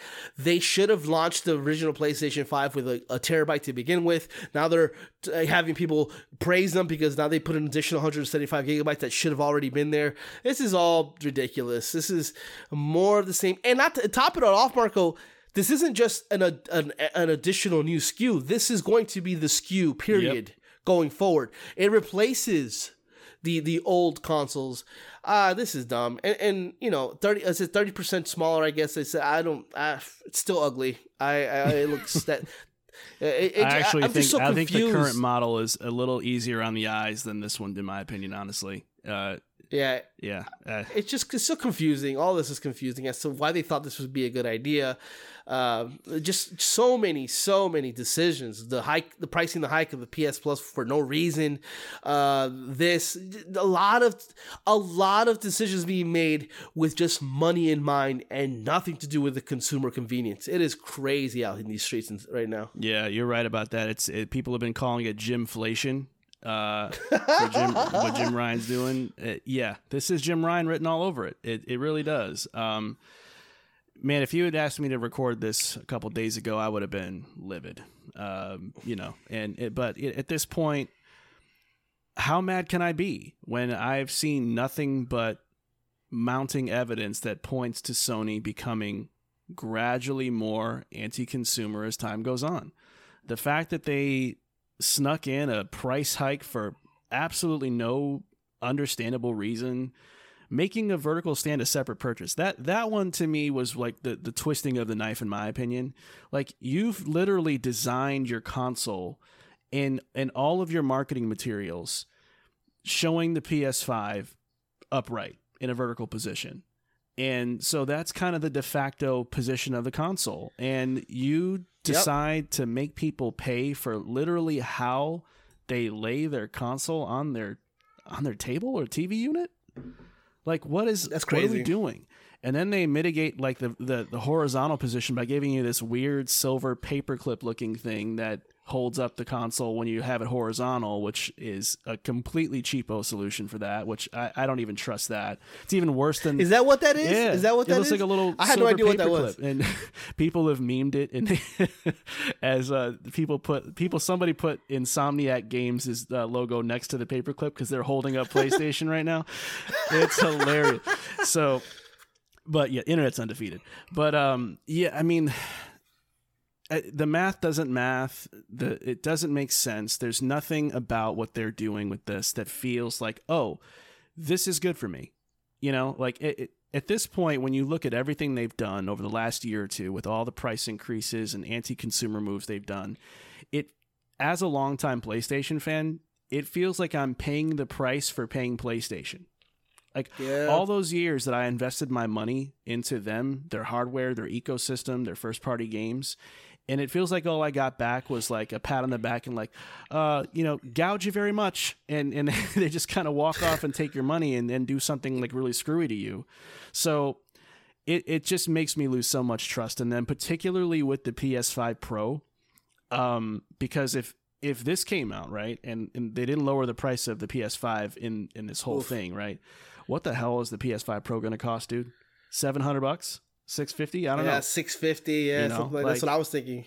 So, like, I mean, at what point is it just getting absolutely absurd? And so PlayStation is reaching an indefensible point of anti-consumerism, in my opinion, where I haven't really seen them do anything in recent memory that's like, oh, that's really convenient for me, thank you, or oh, that saved me a couple bucks, thanks. Like there's Stray, that's it. That Stray and their half-assed rewards program. I guess if you spend enough money, you get, you can redeem some money and get better customer service. I mean, to me, that's just kind of a slap in the face as a longtime PlayStation fan, and I'm very protective of where I spend my money nowadays, man. I guess I'm one of those people now where I want to feel like I'm supporting a company that supports me in some kind of way, and and they're not doing that anymore. Consumer-based relationship with someone, that's pretty that's pretty fair to think that way. And obviously you have people who are defending it in that they're saying, well, don't buy it. You don't have to buy it. And that's true. You don't have to buy it. The problem isn't the actual console. It's the fact that they're making these decisions and they are A-okay with being extremely vehemently anti-consumer. So the next thing that comes out, like the Pro, the thing that people would want to actually get, like, what are we talking about then? Like, are they gonna $650, but it doesn't come with the controller, but you have to buy the Pro controller that only works on this, which is $300? Like what exactly are we looking to in the future? Like, what's next? Because why would we think that Sony's gonna do anything that's gonna please the consumer in this cycle at all? Yeah, they have a lead, and I think that they're content with that, and I think that all they're trying to do is maximize their dollars to most they can, and shit like this just leads to my theory that they have nothing down the pike for a long time, because they're trying to get all their money now with Spider-Man, coming out, because this is coming out soon, like next month. They're trying to couple days. Okay, yeah, they're trying to literally use Spider-Man as a way to implement shit like this so they can make the most money that they possibly can this holiday season, because they ain't got nothing coming. That's been my theory for a while now, and I think this strengthens that, because it's like, okay, let's make more money on the PS Plus, let's make more money on this, because we're gonna lose some customers here in the next couple of years, because that's how I feel that's where the company is going. Yeah, it's so weird, because it's like they're trying to get like us prepped with having all the best hardware and accessories, waiting for games that just aren't coming. It's like, I have the bast console. I got I got the headset you wanted me to get. I have the Pro controller. Where are your games? And they're like, well, do you want another headset though? Like, yeah. We bought Audis. They make great headsets. You can get another one and wait for games while you have another great headset. Like, what's the proposition? Like, it just, what they're doing does not, it makes business sense in a weird roundabout way. It doesn't make consumer sense though. And they have to figure out a way to bridge that gap. Or else, man, we'll be talking a lot differently about PlayStation's mind share and market share in the next couple of years if they keep this up. For sure. Yeah. But third and finally, Pablo, real quick, we talked about this game at the top of the show, but we're going to circle back to it real quick because, of course, the new Souls-like game, Lords of the Fallen, is out. But, however, it is receiving backlash for the Xbox version, which is suffering from major technical issues like severe frame rate drops and textures not even loading in, among other things. The developer CI Games issued a statement on X that promised to bring a patch to bring the Xbox version up to speed with the PC and PS5 versions. But as of right now, there's still issues that remain. Because the patch is out. Yeah, well, one patch is out. It's still a lot of problems running around. So the ordeal kind of brought out a bigger concern into focus about, is there an optimization problem for Xbox hardware? Is this more of a them thing? Who or what is at fault here, in your opinion, Pablo?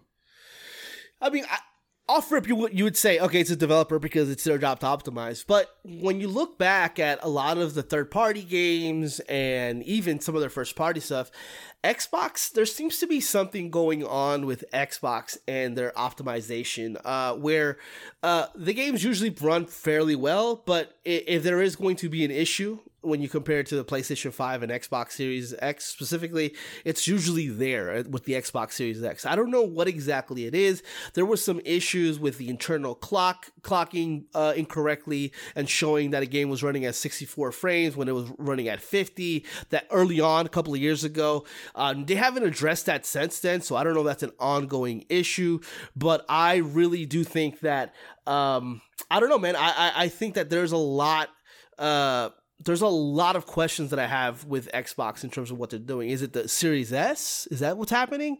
There's just a lot of things there. So this is kind of just highlighting that even further, because I know Lies of P had a little issue with if you rotated your character in place, it stuttered in place a little with the character, as opposed to the PlayStation 5, which didn't have that at all. There's a lot of examples, but it's a little crazy right now because it just seems to be just these little things can add up and be more, especially with the focus now being on Xbox and them seeing what they do next. Yeah, obviously I can't speak to Lords of the Fallen, so I can't tell you firsthand what is going on the Xbox side there. I mean, as far as whether there's an Xbox issue or it's a developer issue, I think it's sort of a two-way street. I think we've maintained on this show many times that the Series S can and will eventually become a hindrance to what they're going to be able to pull off in terms of visuals, fidelity, and performance, because it is the lowest common denominator for them in terms of capabilities. And that is going to catch up to them in some way. We kind of saw a little taste of that with Larian Studios and having trouble bringing their co-op to Baldur's Gate 3 on Xbox. I think that, to me, there's two things at play. I think it's the Series S issue, and I think that it feels, and this is a little tinfoil hatty, but there's sort of a unofficial, unwritten deprioritization of Xbox versions of games to me sometimes, where it feels like, the power difference between the PS5 and Series X is not, it's negligible. It's not a lot of huge differences. I mean, they have different strengths and weaknesses. And so really a lot of games that are multi-platform should kind of break even, when you really look at it. There's nothing cripplingly wrong with the Series X architecture as a whole or how to develop a game for Xbox. I think a lot of this... Actually, the opposite. Yeah. Digital Foundry says that they have a 30% advantage, right, on paper, but I guess devs are unable to access it, or it would take more time. And what's the reason of doing that? And they have to also develop for the S. So, to your point, they're not prioritizing the Xbox Series X because they're not even able to tap into that 30% because of the amount of work that it takes to get there and also develop for the Series S. Well, and I also think it's a sales potential issue as well, because most games sell on PlayStation because the user base is larger, right? So that's going to be, the unofficial lead SKU for a multi-platform game. And so they want to make sure that that's in a good position, because if that's not, and you get negative buzz about that, then let's say the roles reversed. The PS5 version was the one that was all jacked up. That's, who knows what piece of the pie that could have been. Maybe that's 60% of their projected sales from PS5. That's kind of soured. Yeah, it's great that the Xbox version came along fine, but we only expected to make 20% of our revenue from the Xbox version, right? So there's that kind of game to it as well. And that's kind of what I'm accusing here in some kind of way, that there is a prioritization with these studios, no matter what they say. I mean, yes, they all want to make the games great across all versions, but sometimes development doesn't always lead you down the path of being able to do that, and so you have to sort of pick your spots. And sometimes PlayStation games just kind of get the leg up because of the potential for profit, and not wanting to squander that by making a bad version. And that's not a tinfoil. I don't even think it's tinfoil, because I mean, what's the reason that the Xbox Series X version of Lords of the Fallen is at a complete disarray, and the PS5 version, which is the version I'm playing based on those issues, isn't? You know, it's got to be that. It's got to be that they prioritize. They're a smaller company to begin with, so they want to maximize their dollars. So obviously, if you get on the console with the bigger base, I think that makes a lot of sense. Yeah, that's actually a great point. Yeah, well, I mean, hopefully, you know, if all else fails, hopefully that version of the game gets patched up to speed, and fans that bought that version are not getting screwed or fighting for refunds and dealing with that kind of hell at the very least. But yeah, it'll be interesting to see, you know, especially with the Series X factor, and Series S, I mean, how that's going to shape the way that games are developed on Xbox as games get bigger and more ambitious. But yeah, nevertheless, I'm going to go ahead and move on to the main event of the show, Pablo. But before we do that, ladies and gentlemen, if you made it this far and you like what you've been hearing from us, we'd really love it if you consider subscribing to our podcast right now. You know, sure, we fumble a word or two here or there. Pablo might cite a rapper out of nowhere. I might bungle easy words in the beginning of the show, but hey, you got some pretty interesting analysis about the news stories that we have in the industry and some of the games we're playing. And if you like that and you want more of that, you can find us on Spotify and Apple Podcasts and Google, or pretty much anywhere you like to stream podcasts. We'll probably be there. And if you find us there and you like us even more than we thought you did, leave us a nice review too. That can go a long way for us as far as getting us up on the algorithms. We are a really small time podcast, just two dads that like talking about video games for leisure. So that would help us get out a little bit more and get more exposure, and eventually get incredibly arrogant and abandon our core listenership. So all jokes aside, that would mean a lot to us if you can subscribe. But let's go ahead and move on to the main event of the show, Pablo. We call that the Checkpoint Chat, so let's get started. It's time for the Checkpoint Chat.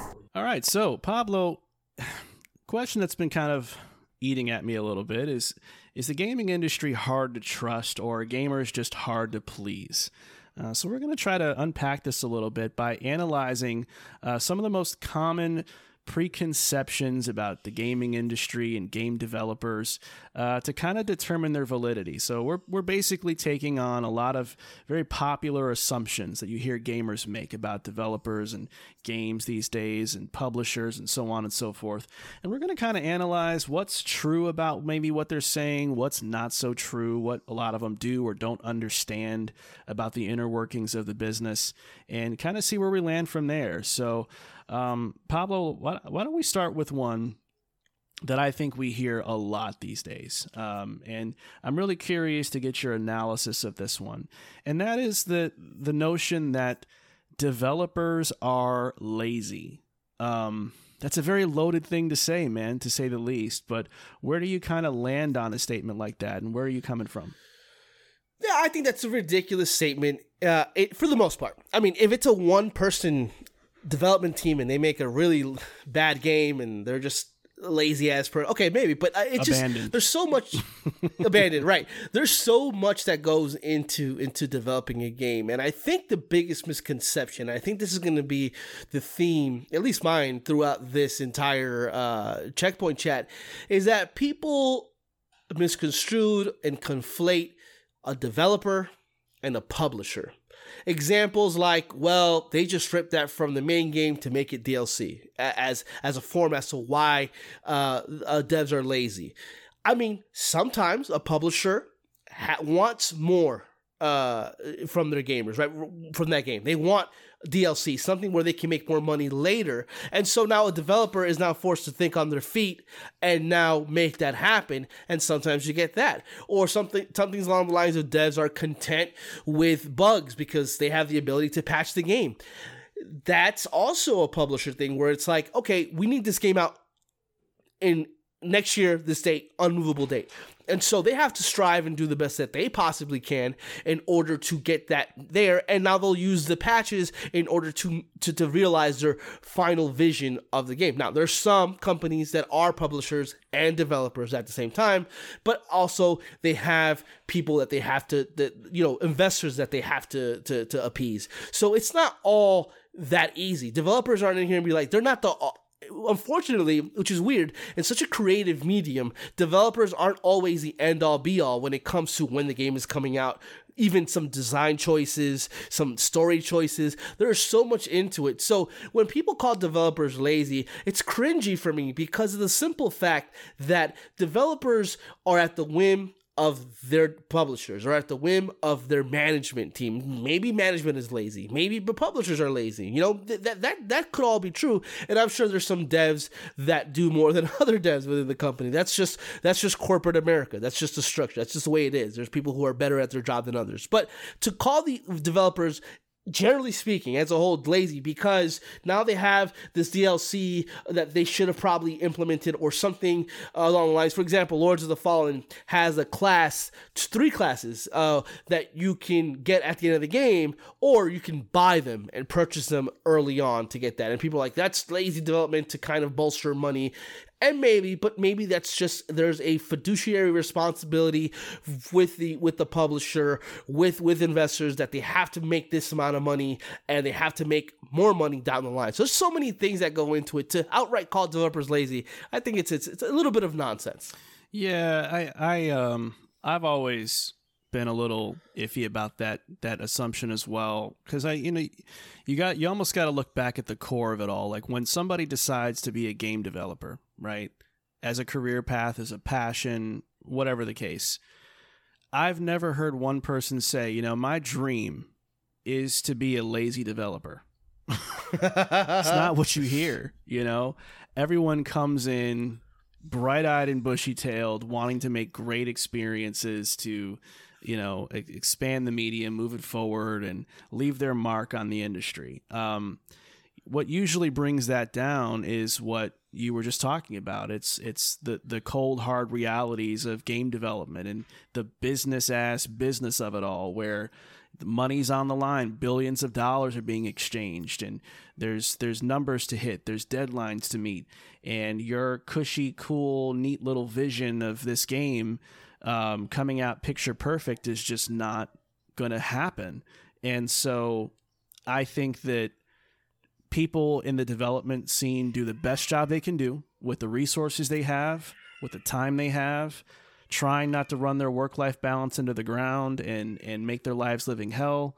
And they've kind of become bullet fodder for the internet along the way, taking all the hits and the shots and the harassment and the criticisms and the death threats from people that, don't even understand how the industry works, and that's the big one, not right there. Realizing that it's not the developer's fault that there was that bug in the game, or that you didn't get the feature quite the way you thought it was going to be in the final product. It was a series of decisions handed down from the person on the top of the building all the way down to the foot soldier at the bottom, and you're attacking the person who has no say in it all. So yeah, I think it's a huge misconception on the gaming community's part in headhunting the wrong people. So you're absolutely right in that regard, and I think that's something that has to change about the way people look at gaming, because it's just going to make matters worse, and it's going to deter people from wanting to get in this space and have a career here at all. And this is what they're going to be subjected to. Yeah, I don't think developers set out to make a bad game. No. It's like, all right, what's the next bad game we're going to make? Right. That's ridiculous. You have to trust that everybody's trying to come into game development with the best of intentions. But again, the realities of game development are very real. And you'd be surprised if you knew a lot of behind-the-scenes stuff that goes on that we never see the light of day about, that happens, without us knowing. So it's a really important thing to keep in mind, for sure. Moving on, do you have anything you want to add? No, that's it. Real quick, listeners, you might hear an ice cream truck in the background. That's because I live in a neighborhood filled with children. Okay. Sorry. I feel like you're bragging about your community at this point. Okay. All right. That's a bop right there. Shit. It's a bop. It goes in. Okay. You're not going to freestyle over that at all? Nah. I'm going to save that for later. Wow, disappointing. Okay. Yeah. Lazy podcasters, man. All right, let's move on to the next one that we wanted to talk about here, and that is the notion that no one cares about our feedback. Pablo, where do you stand on this? Do you think there's truth to it, lies to it, or somewhere in the middle? What do you think? I think once again, it's a lot of a misconception. I think that people play a game and they don't like something and they give the developer feedback, and if it's not fixed tomorrow, they don't care. It doesn't work like that. I look, there are definitely developers, that are they're very much about their vision, and regardless if the final product and that vision doesn't work, they will not change course, at all. There's a lot of that, sure. But in terms of the feedback overall, it's a process. You give your feedback based on the things that you think would work or not work, and you hope that the developer can implement that. But it isn't as simple as, oh, this person doesn't like that the character has 120 HP, they wish you had 125, and you make that change tomorrow, because that's going to trickle down and mess up a whole bunch of different things. Like, it's having a fundamental understanding of what it is that makes that game work and why those decisions were made. But I would say, for the most part, especially when it comes to specific games that really are going to lean on longevity throughout, in terms of for it to be a successful IP, I think that they do listen to feedback. It's just it's not what people think it is. I don't think people are like, this needs to be this, and if it's not changed in the next week or two, that nobody cares. So it's just one of those things where it's a huge misunderstanding of how things work within that, and they just feel like a lot of people really think a lot of themselves, and they think that because I think that doesn't work, then it doesn't work for everybody. And so you get a lot of that. Yeah, actually, that's kind of where I wanted to start with my whole point. Is I think a lot of the problem with people feeling like their feedback isn't heard is the way they're delivering their feedback, right? Mm-hmm. You can't call everything broken because you don't like it. Right. Some games are just designed to be what they are, but you guys go and call them broken as if there's some bug or glitch, or it's just not functional at all, or it's literally not playable. But people will use those words and terms to describe things that are not technically in that kind of condition. It is literally playable. And I know people are going to be like, oh, that's semantics, but semantics matter when you're fielding feedback from millions of players that are playing your game, right? And that's why is sterile as it sounds, that's why, customer support and ticket-based systems are what a lot of companies lean on to filter and organize legit feedback to make games better, right? They don't just go and look at Twitter threads and look at what, first name bunch of numbers had to say on the fourth reply. Who's in charge of graphics? It's that guy's not getting any attention. Who's head of graphics? Yeah. So there's that part of it, right? And to that point, a lot of you come at developers really sideways. Like the way that you guys talk to these people, the harassment is a real thing. Showing your penis to them is a real thing. Your butthole. Threatening to murder them is a real thing. There's no world that exists where your feedback is going to be respected. I don't care if you're right about the problem with the game.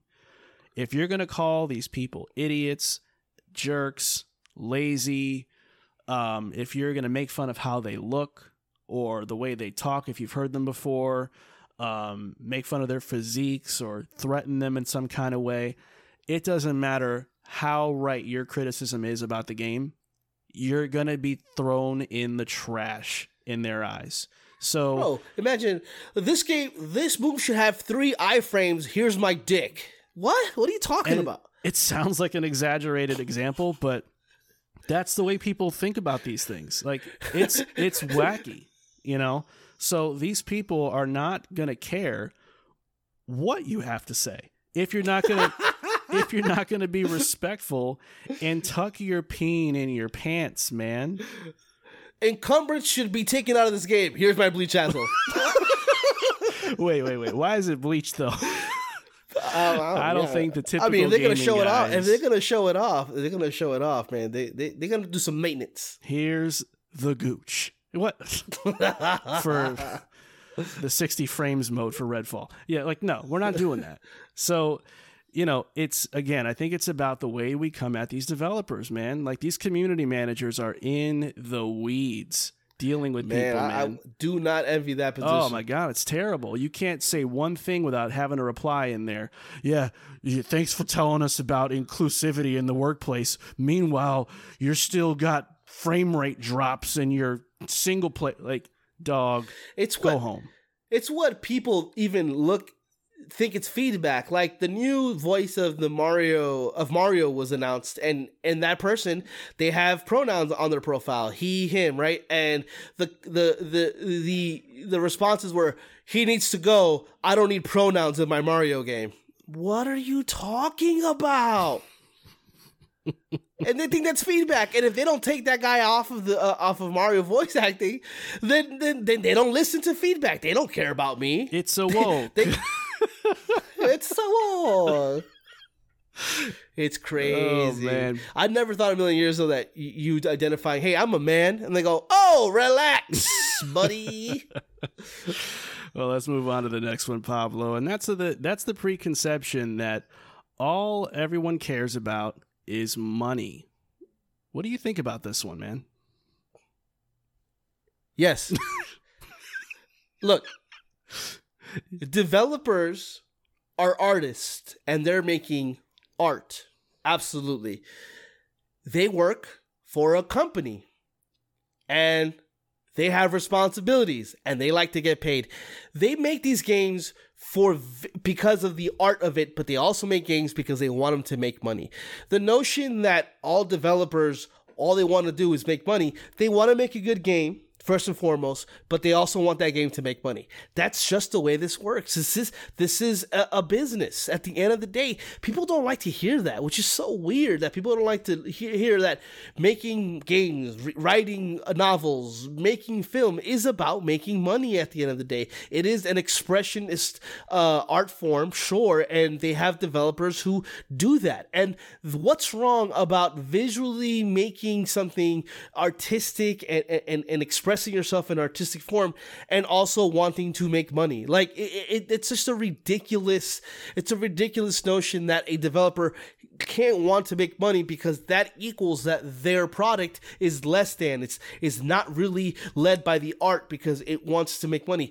Art and money, they go hand in hand. I mean, there are some artists out there, of course, that don't care about money, sure, but when you are working for an industry that works on it making money, or you literally get taken out of your position, you literally don't get a paycheck, you have been taken out of your job, you have no job, you're sitting at home, what's the point of that? As an artist, how can I show my art if I'm unable to do that?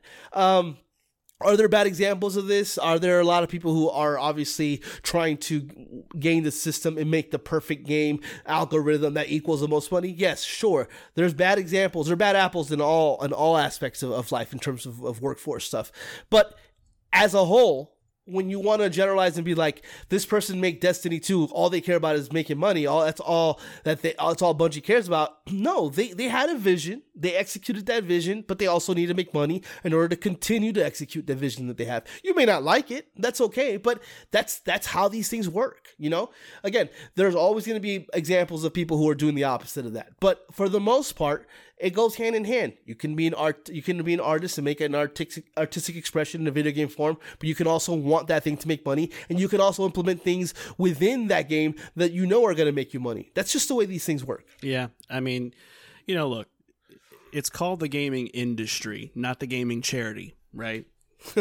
So the reality is of this is that this is a business, and caring about revenue is not something you should be offended about when these companies do that. Like, they're supposed to care about revenue.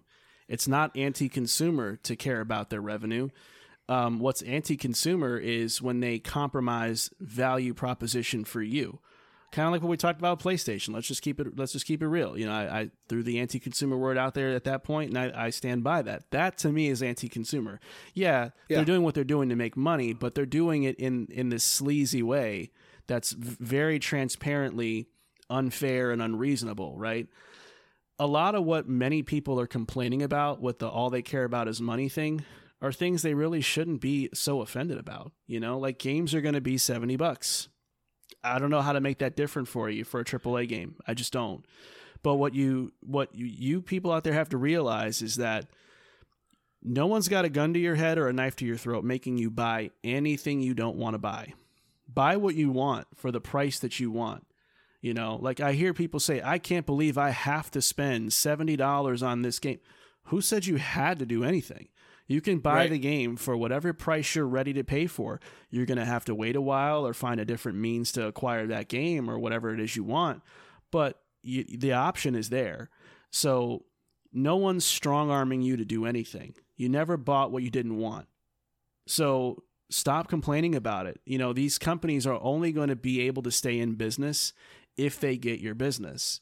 So don't complain when you're funding them so that they can provide more experiences for you. Now, when it turns into something lopsided and you feel like you're spending money on a company that's just screwing you over in the end in a very blatant way, like how I feel about PlayStation currently, you know, then you can kind of say, hey, this doesn't feel right to me anymore.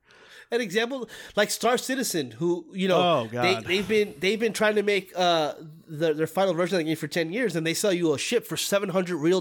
It's like, what are we doing? Yeah. And we're still not seeing the end of that game or the 1.0 as it were. Like that stuff is like egregious. That game was supposed to be done in 2014.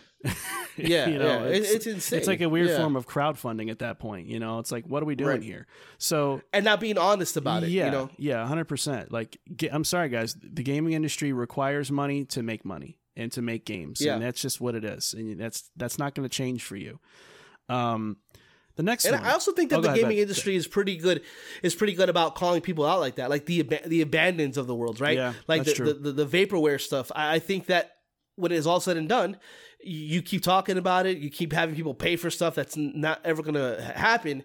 I think eventually we see that come out and people react accordingly for the most part, for sure. Well, the next one we have here, Pablo, is the preconception that trailers and marketing are too misleading. What do you think about this one? Yeah, this one's a little bit of a tough one because it goes back to the whole they're trying to sell you something, but I don't think in this case that's always the way to go about it. You know, I'll give an example like the Perfect Dark trailer that came out announcing the game. They had no idea. They have no idea. Maybe now they do, but at the time, and even as recently as last year, they had no idea what that game was going to be. And so kind of showing off this game, showing Joanna Dark on a rooftop and it being rendered by not even the developers, just a whole different company in order to get that out there. That's the kind of stuff where it's like, why did you have to do that? Like that might not be misleading, but it's a little bit sketchy. It's like, you want me to be hyped for a game that you don't even know what the game is. When it comes to things like that, that's a little bit kind of like where you can chalk it up to it being misleading. There's certain trailers and things that I've seen that really don't, when you look at the final product, it's not what they promised. And yeah, I think that happens a lot. I don't think that's on the dev. I think that's, again, on the publisher. But I'd rather if you release some kind of marketing or trailer talking about something, and as development goes on and you realize that that's not going to be the thing, I kind of want companies to be a little more open about that and be like, hey, just to let you know, this is kind of an update where the game is, and these are the changes that we've made since we last talked about it. Some people do it. Some people do it. Some people don't. And so there's a lot of that happening, and I don't think this is that clear and cut where it's like, no, let developers do what they do, let publishers do what they do, because ultimately they only give you the game that they can. But they do make promises, and they don't. And if they do make a promise, I think it's within our right to kind of call them out a little bit when the game comes out and it isn't what they promised, you know? So that's where I'm at with that one. Yeah, I think this one's one of the more interesting ones to unpack, because I think there is some blame, I think, to give to the industry. And I think there's some blame to give to the gamers. I think the blame that I would give to the industry side is, I think there's a lot of weird false advertising tactics that happen. Famously, Halo 5 was one of the best worst example of that, I should say. We've seen instances where there's been graphical downgrades that are significantly worse than how they were first revealed. Like Watch Dogs is probably the best example of that. Captured in engine. That's a big one. You know, like what does that mean? And how trustworthy is that, right? And I think generally, trailers can sort of get stuck in being too sizzly and not providing enough context, you know? Like, I think that, yeah, it's great that you were able to license that song from Metallica for your trailer, and you're splicing together things that look cool, but, I mean, at the end of the day, I just think there's not enough explanation and exposition about what games actually are trying to achieve. But I think the flip side of that is we've seen instances where it's like, hey, we told you exactly what this game is, and yet you guys developed a dream version of our game in your head that you didn't get in reality, and now you're pissed at us. A la Starfield. Like, they spent 45 minutes trying to tell everybody, hey, this is going to be a grounded interpretation of sci-fi. It's going to go with a NASA punk aesthetic. Alien life is going to be very minimal at best. Just letting you know. Planets are going to be barren because we want to make this feel real and not just populated with it. And some people took that and internalized that as, oh, we're getting Mass Effect. We're going to get to bang aliens in this game. No, that's not what this is. So it's like, okay, that's on you guys for not interpreting the information you were given the right way. So I think that's a big problem that I've noticed more and more is people just kind of take a trailer and they run with it and they start going, oh, it's going to be this and it's going to have that and surely it's going to do this thing. And then when it doesn't do those things and then you get the reality of what the game actually is in your hands, then you're disappointed, you know? And then what ends up happening is those people will stop playing the game. Then they'll come back to it like a year later and go, oh, you know what? I actually like the game because now the dust is settled and you're over whatever feelings you were in at the time. So I think it's a two-way street. I think the industry's got to get better at being more informative and more transparent about what the games are. And I think fans got to chill out and stop making games in their mind that aren't real in reality. Yeah. So I had one on here that I kind of took out just now. It's the vertical slice conversation because that goes hand in hand with this one. I basically, you know, I think that companies need to be a lot more open when it's a vertical slice. Something like, hey, this isn't really the final determination of what this game is. Because I know Cyberpunk had one years ago, a vertical slice that looked crazy. That turned out to be something else completely. So, you know, I think companies and devs and publishers can gain a lot of goodwill with people if they're a lot more open. Regardless of what the conversation is now, that conversation in terms of misleading can be had later when the game finally comes out. So, you know, there's a two-way street, like you said. It's good to have open form of communication, though it's not always possible because there's so many people involved that people want to people would like for you to be misled to buy the game in order for you to buy the game you thought you were getting. So there's that too. Yeah, there's a little bit of shadiness on that side for sure.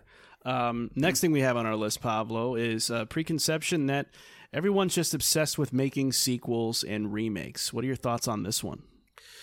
Yeah, they are.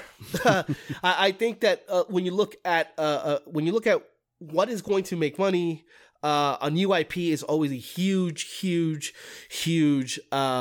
risk. And then even a sequel to something is also a huge risk. I think a lot of the times, a lot of the remakes and a lot of the remasters that we're seeing are kind of safe bets. There are examples of games like Resident Evil 2, 3, and 4 being remade in a way where it is it's a complete upgrade and actualizing or like remaking the game to fit the current industry as how it stands now, like kind of remembering those games in a better light when it comes to 2, 3, and 4 because of how they play now. Or when you have the example of Final Fantasy 7 where it is a remake, but it is a complete a new interpretation of what we know of that story. So there are good examples, but no, there are a lot of remakes and that see that take that formula and ultimately, unfortunately, rehash a lot of stuff. You know, make a game one for one and sometimes it works, sometimes it doesn't, but they are obsessed with it. And obviously, if you make a game that's so good and you want the sequel, you're not going to pivot from a great hit you had and then completely go to a new IP when you know a sequel, you can get something out of that. But yes, I think the industry as a whole is obsessed with that because they are, for the most part, safe bets. And a lot of times it's a whole kind of conversations that filmmakers have, one for them and one for me, where this is going to give me the opportunity, yes, to make a sequel, make a short hit. That way I have now the ability to make what I want later on. So there's a lot of that going on. So yes, I think that the industry is obsessed with those sequels and remakes, but I don't necessarily think that's a bad thing. Always, there's a fine balance that sometimes they hit and sometimes, unfortunately, that they don't. Yeah, I feel like a lot of this comes from people that claim that they're tired of sequels and remakes, but I think we've seen that if everybody's so damn tired of them, then why are they selling so well, right?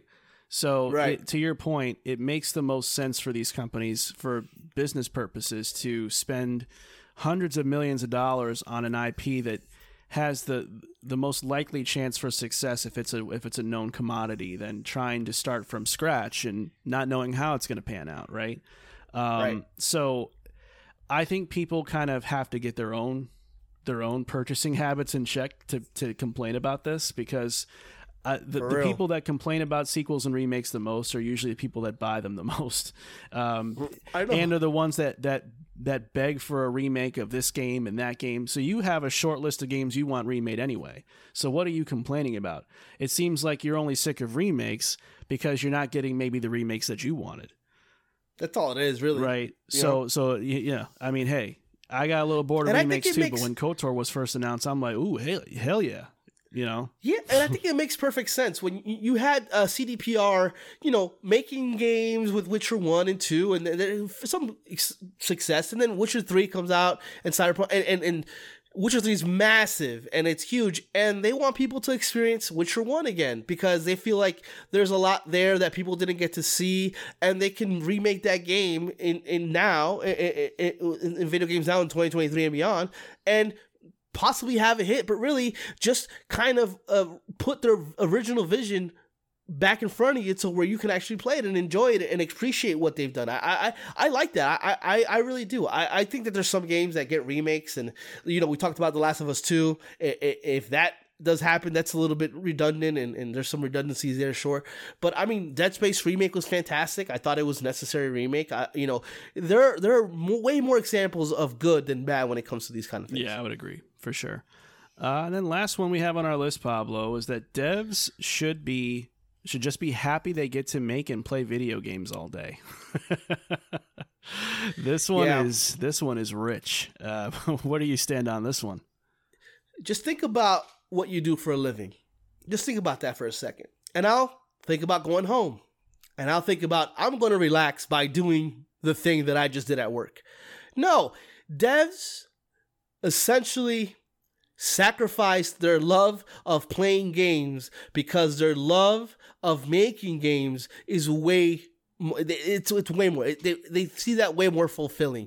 That's why a lot of devs, and we were talking off camera, a lot of devs like retro gaming because they don't have to think about the ones and zeros when playing a modern game, because that's what they do all day in the office. Devs are not out here playing games, they're out here putting work.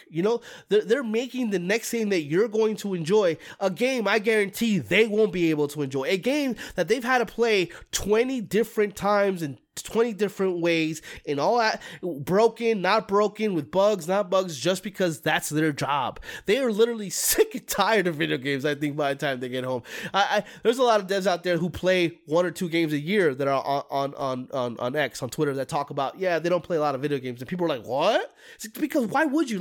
Why would your hobby be your work? And some people can do both, sure, but it's ridiculous. The fact that devs should just be happy that they're not unionized and that they might not be getting paid the standard within the industry just because what they're doing is playing games. That's to say, making games and playing games is less than. Shut the fuck up.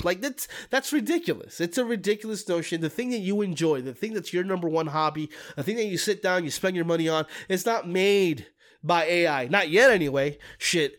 So like it's made by people who really put their heart and soul into this, and that essentially they crap themselves out on games to make a game. So it's tough. It's tough for these devs out there that they've taken the thing that they loved as kids and made it their job. You know, it's hard to come home to that and just be more of that. It's ridiculous. Yeah, I agree with this as well. I think everyone thinks everyone's job is easy except their own. Oh yeah. You know, so it's easy to look on the outside and go, "Oh, you make games for a living. You get to make graphics." You know, you have no idea. You're head of graphics. You have no idea what it takes to make a game. And I think the other thing is that to your point, not only do you not get to play games again, but you don't get to look at games the same way again either. You don't get to just, oh man, that's a really good story. You're thinking about like, oh, what must it have taken for them to make that feature work? And oh, I wonder how they made that rendering technique. How, you know, you're looking at things totally different. So there is a sacrifice that comes with it. It's like when I used to be in the hospitality industry, and I'd go, you know, I was a manager at a couple different restaurants. I knew that when I got the job there, I would be sick of the food that I actually loved from that restaurant, right? Because you work there, and it's like, oh, this is fuck this entree right here that I used to order all the time, because now I have to make it, you know. So Yeah. it is that way, and Or you go into a restaurant and their customer service is slightly below par, and you're like, oh, this is horribly managed, because of the fact that yeah, your standard. I'm supposed to be when greeted you in 30 seconds, ma'am. You know, like it changes a lot of things, and you know, this isn't a very empathetic community that we're in, where we really care about what it takes to do this craft. Hence the preconceptions we've talked about. But, you know, this is one of the sillier ones, because we all, or at least most of us, have jobs, and we know that there are things about our jobs, whether you make minimum wage or you're on a high-paying salary, that are extremely difficult. You know, you might think that it's easy to sit in front of a computer all day while you're serving tables or mopping a floor or cleaning a window or whatever it is, but the person sitting at that desk is looking at your job thinking, man, I wish I could mop the floors. And, you know, so like everybody has a different definition of hard when it comes to employment and work. So, And this is one of the things where it extends outside of the community, the gaming community, because you can tell, like if I told my parents I make video games for a living, they'd be like, all right, when are you getting your real job? It's like the appreciation factor, because video games have been reduced to being toys for kids. And, you know, the notion that we started calling video games art was a highly contested thing where it's like, video games aren't art. I'm like, yes, they absolutely are. So it's like, it's a lot of these preconceived notions when it comes to devs and what they do and what they don't do, and what their job is. And it's a real job. It's a real job. They're just playing games all day. Like it's one of the things that go outside of the community, because you can tell a guy working at a highly touted business corporate CEO. I make video games. They're like, oh yeah, they look at you like you make burgers, which all those jobs are viable jobs. Mm-hmm. You know what I mean? It's all perspective. They're all viable, and it's just crazy how the game devs are looked upon as people who got it lucky because they get to play games all day. Man, get out. Crazy crazy assumptions, crazy notions, man. I think it extends to the game testers too. Oh, that's easy. Oh yeah, you're just playing something over and over again. Yeah, you're gonna go psycho if you have to deal with what those people deal with. You have to jump in a corner over and over, making sure the character head doesn't roll off of his body, or, you know, like he doesn't get stuck in a texture and he's flailing around you have to do that for 8 hours. Have fun. Yeah.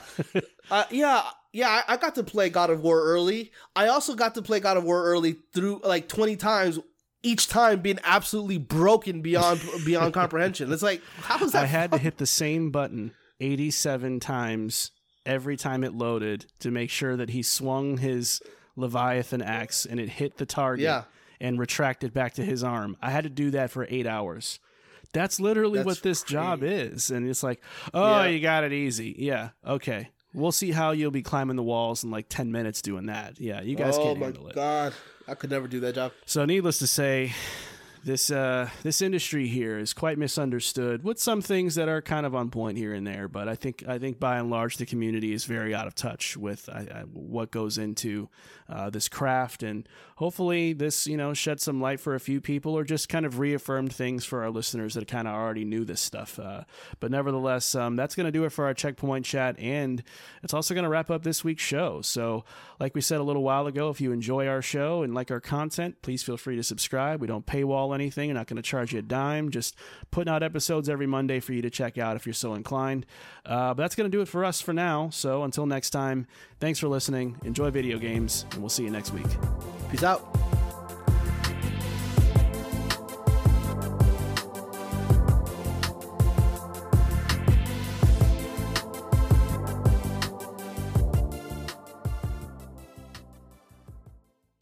Make me feel Good.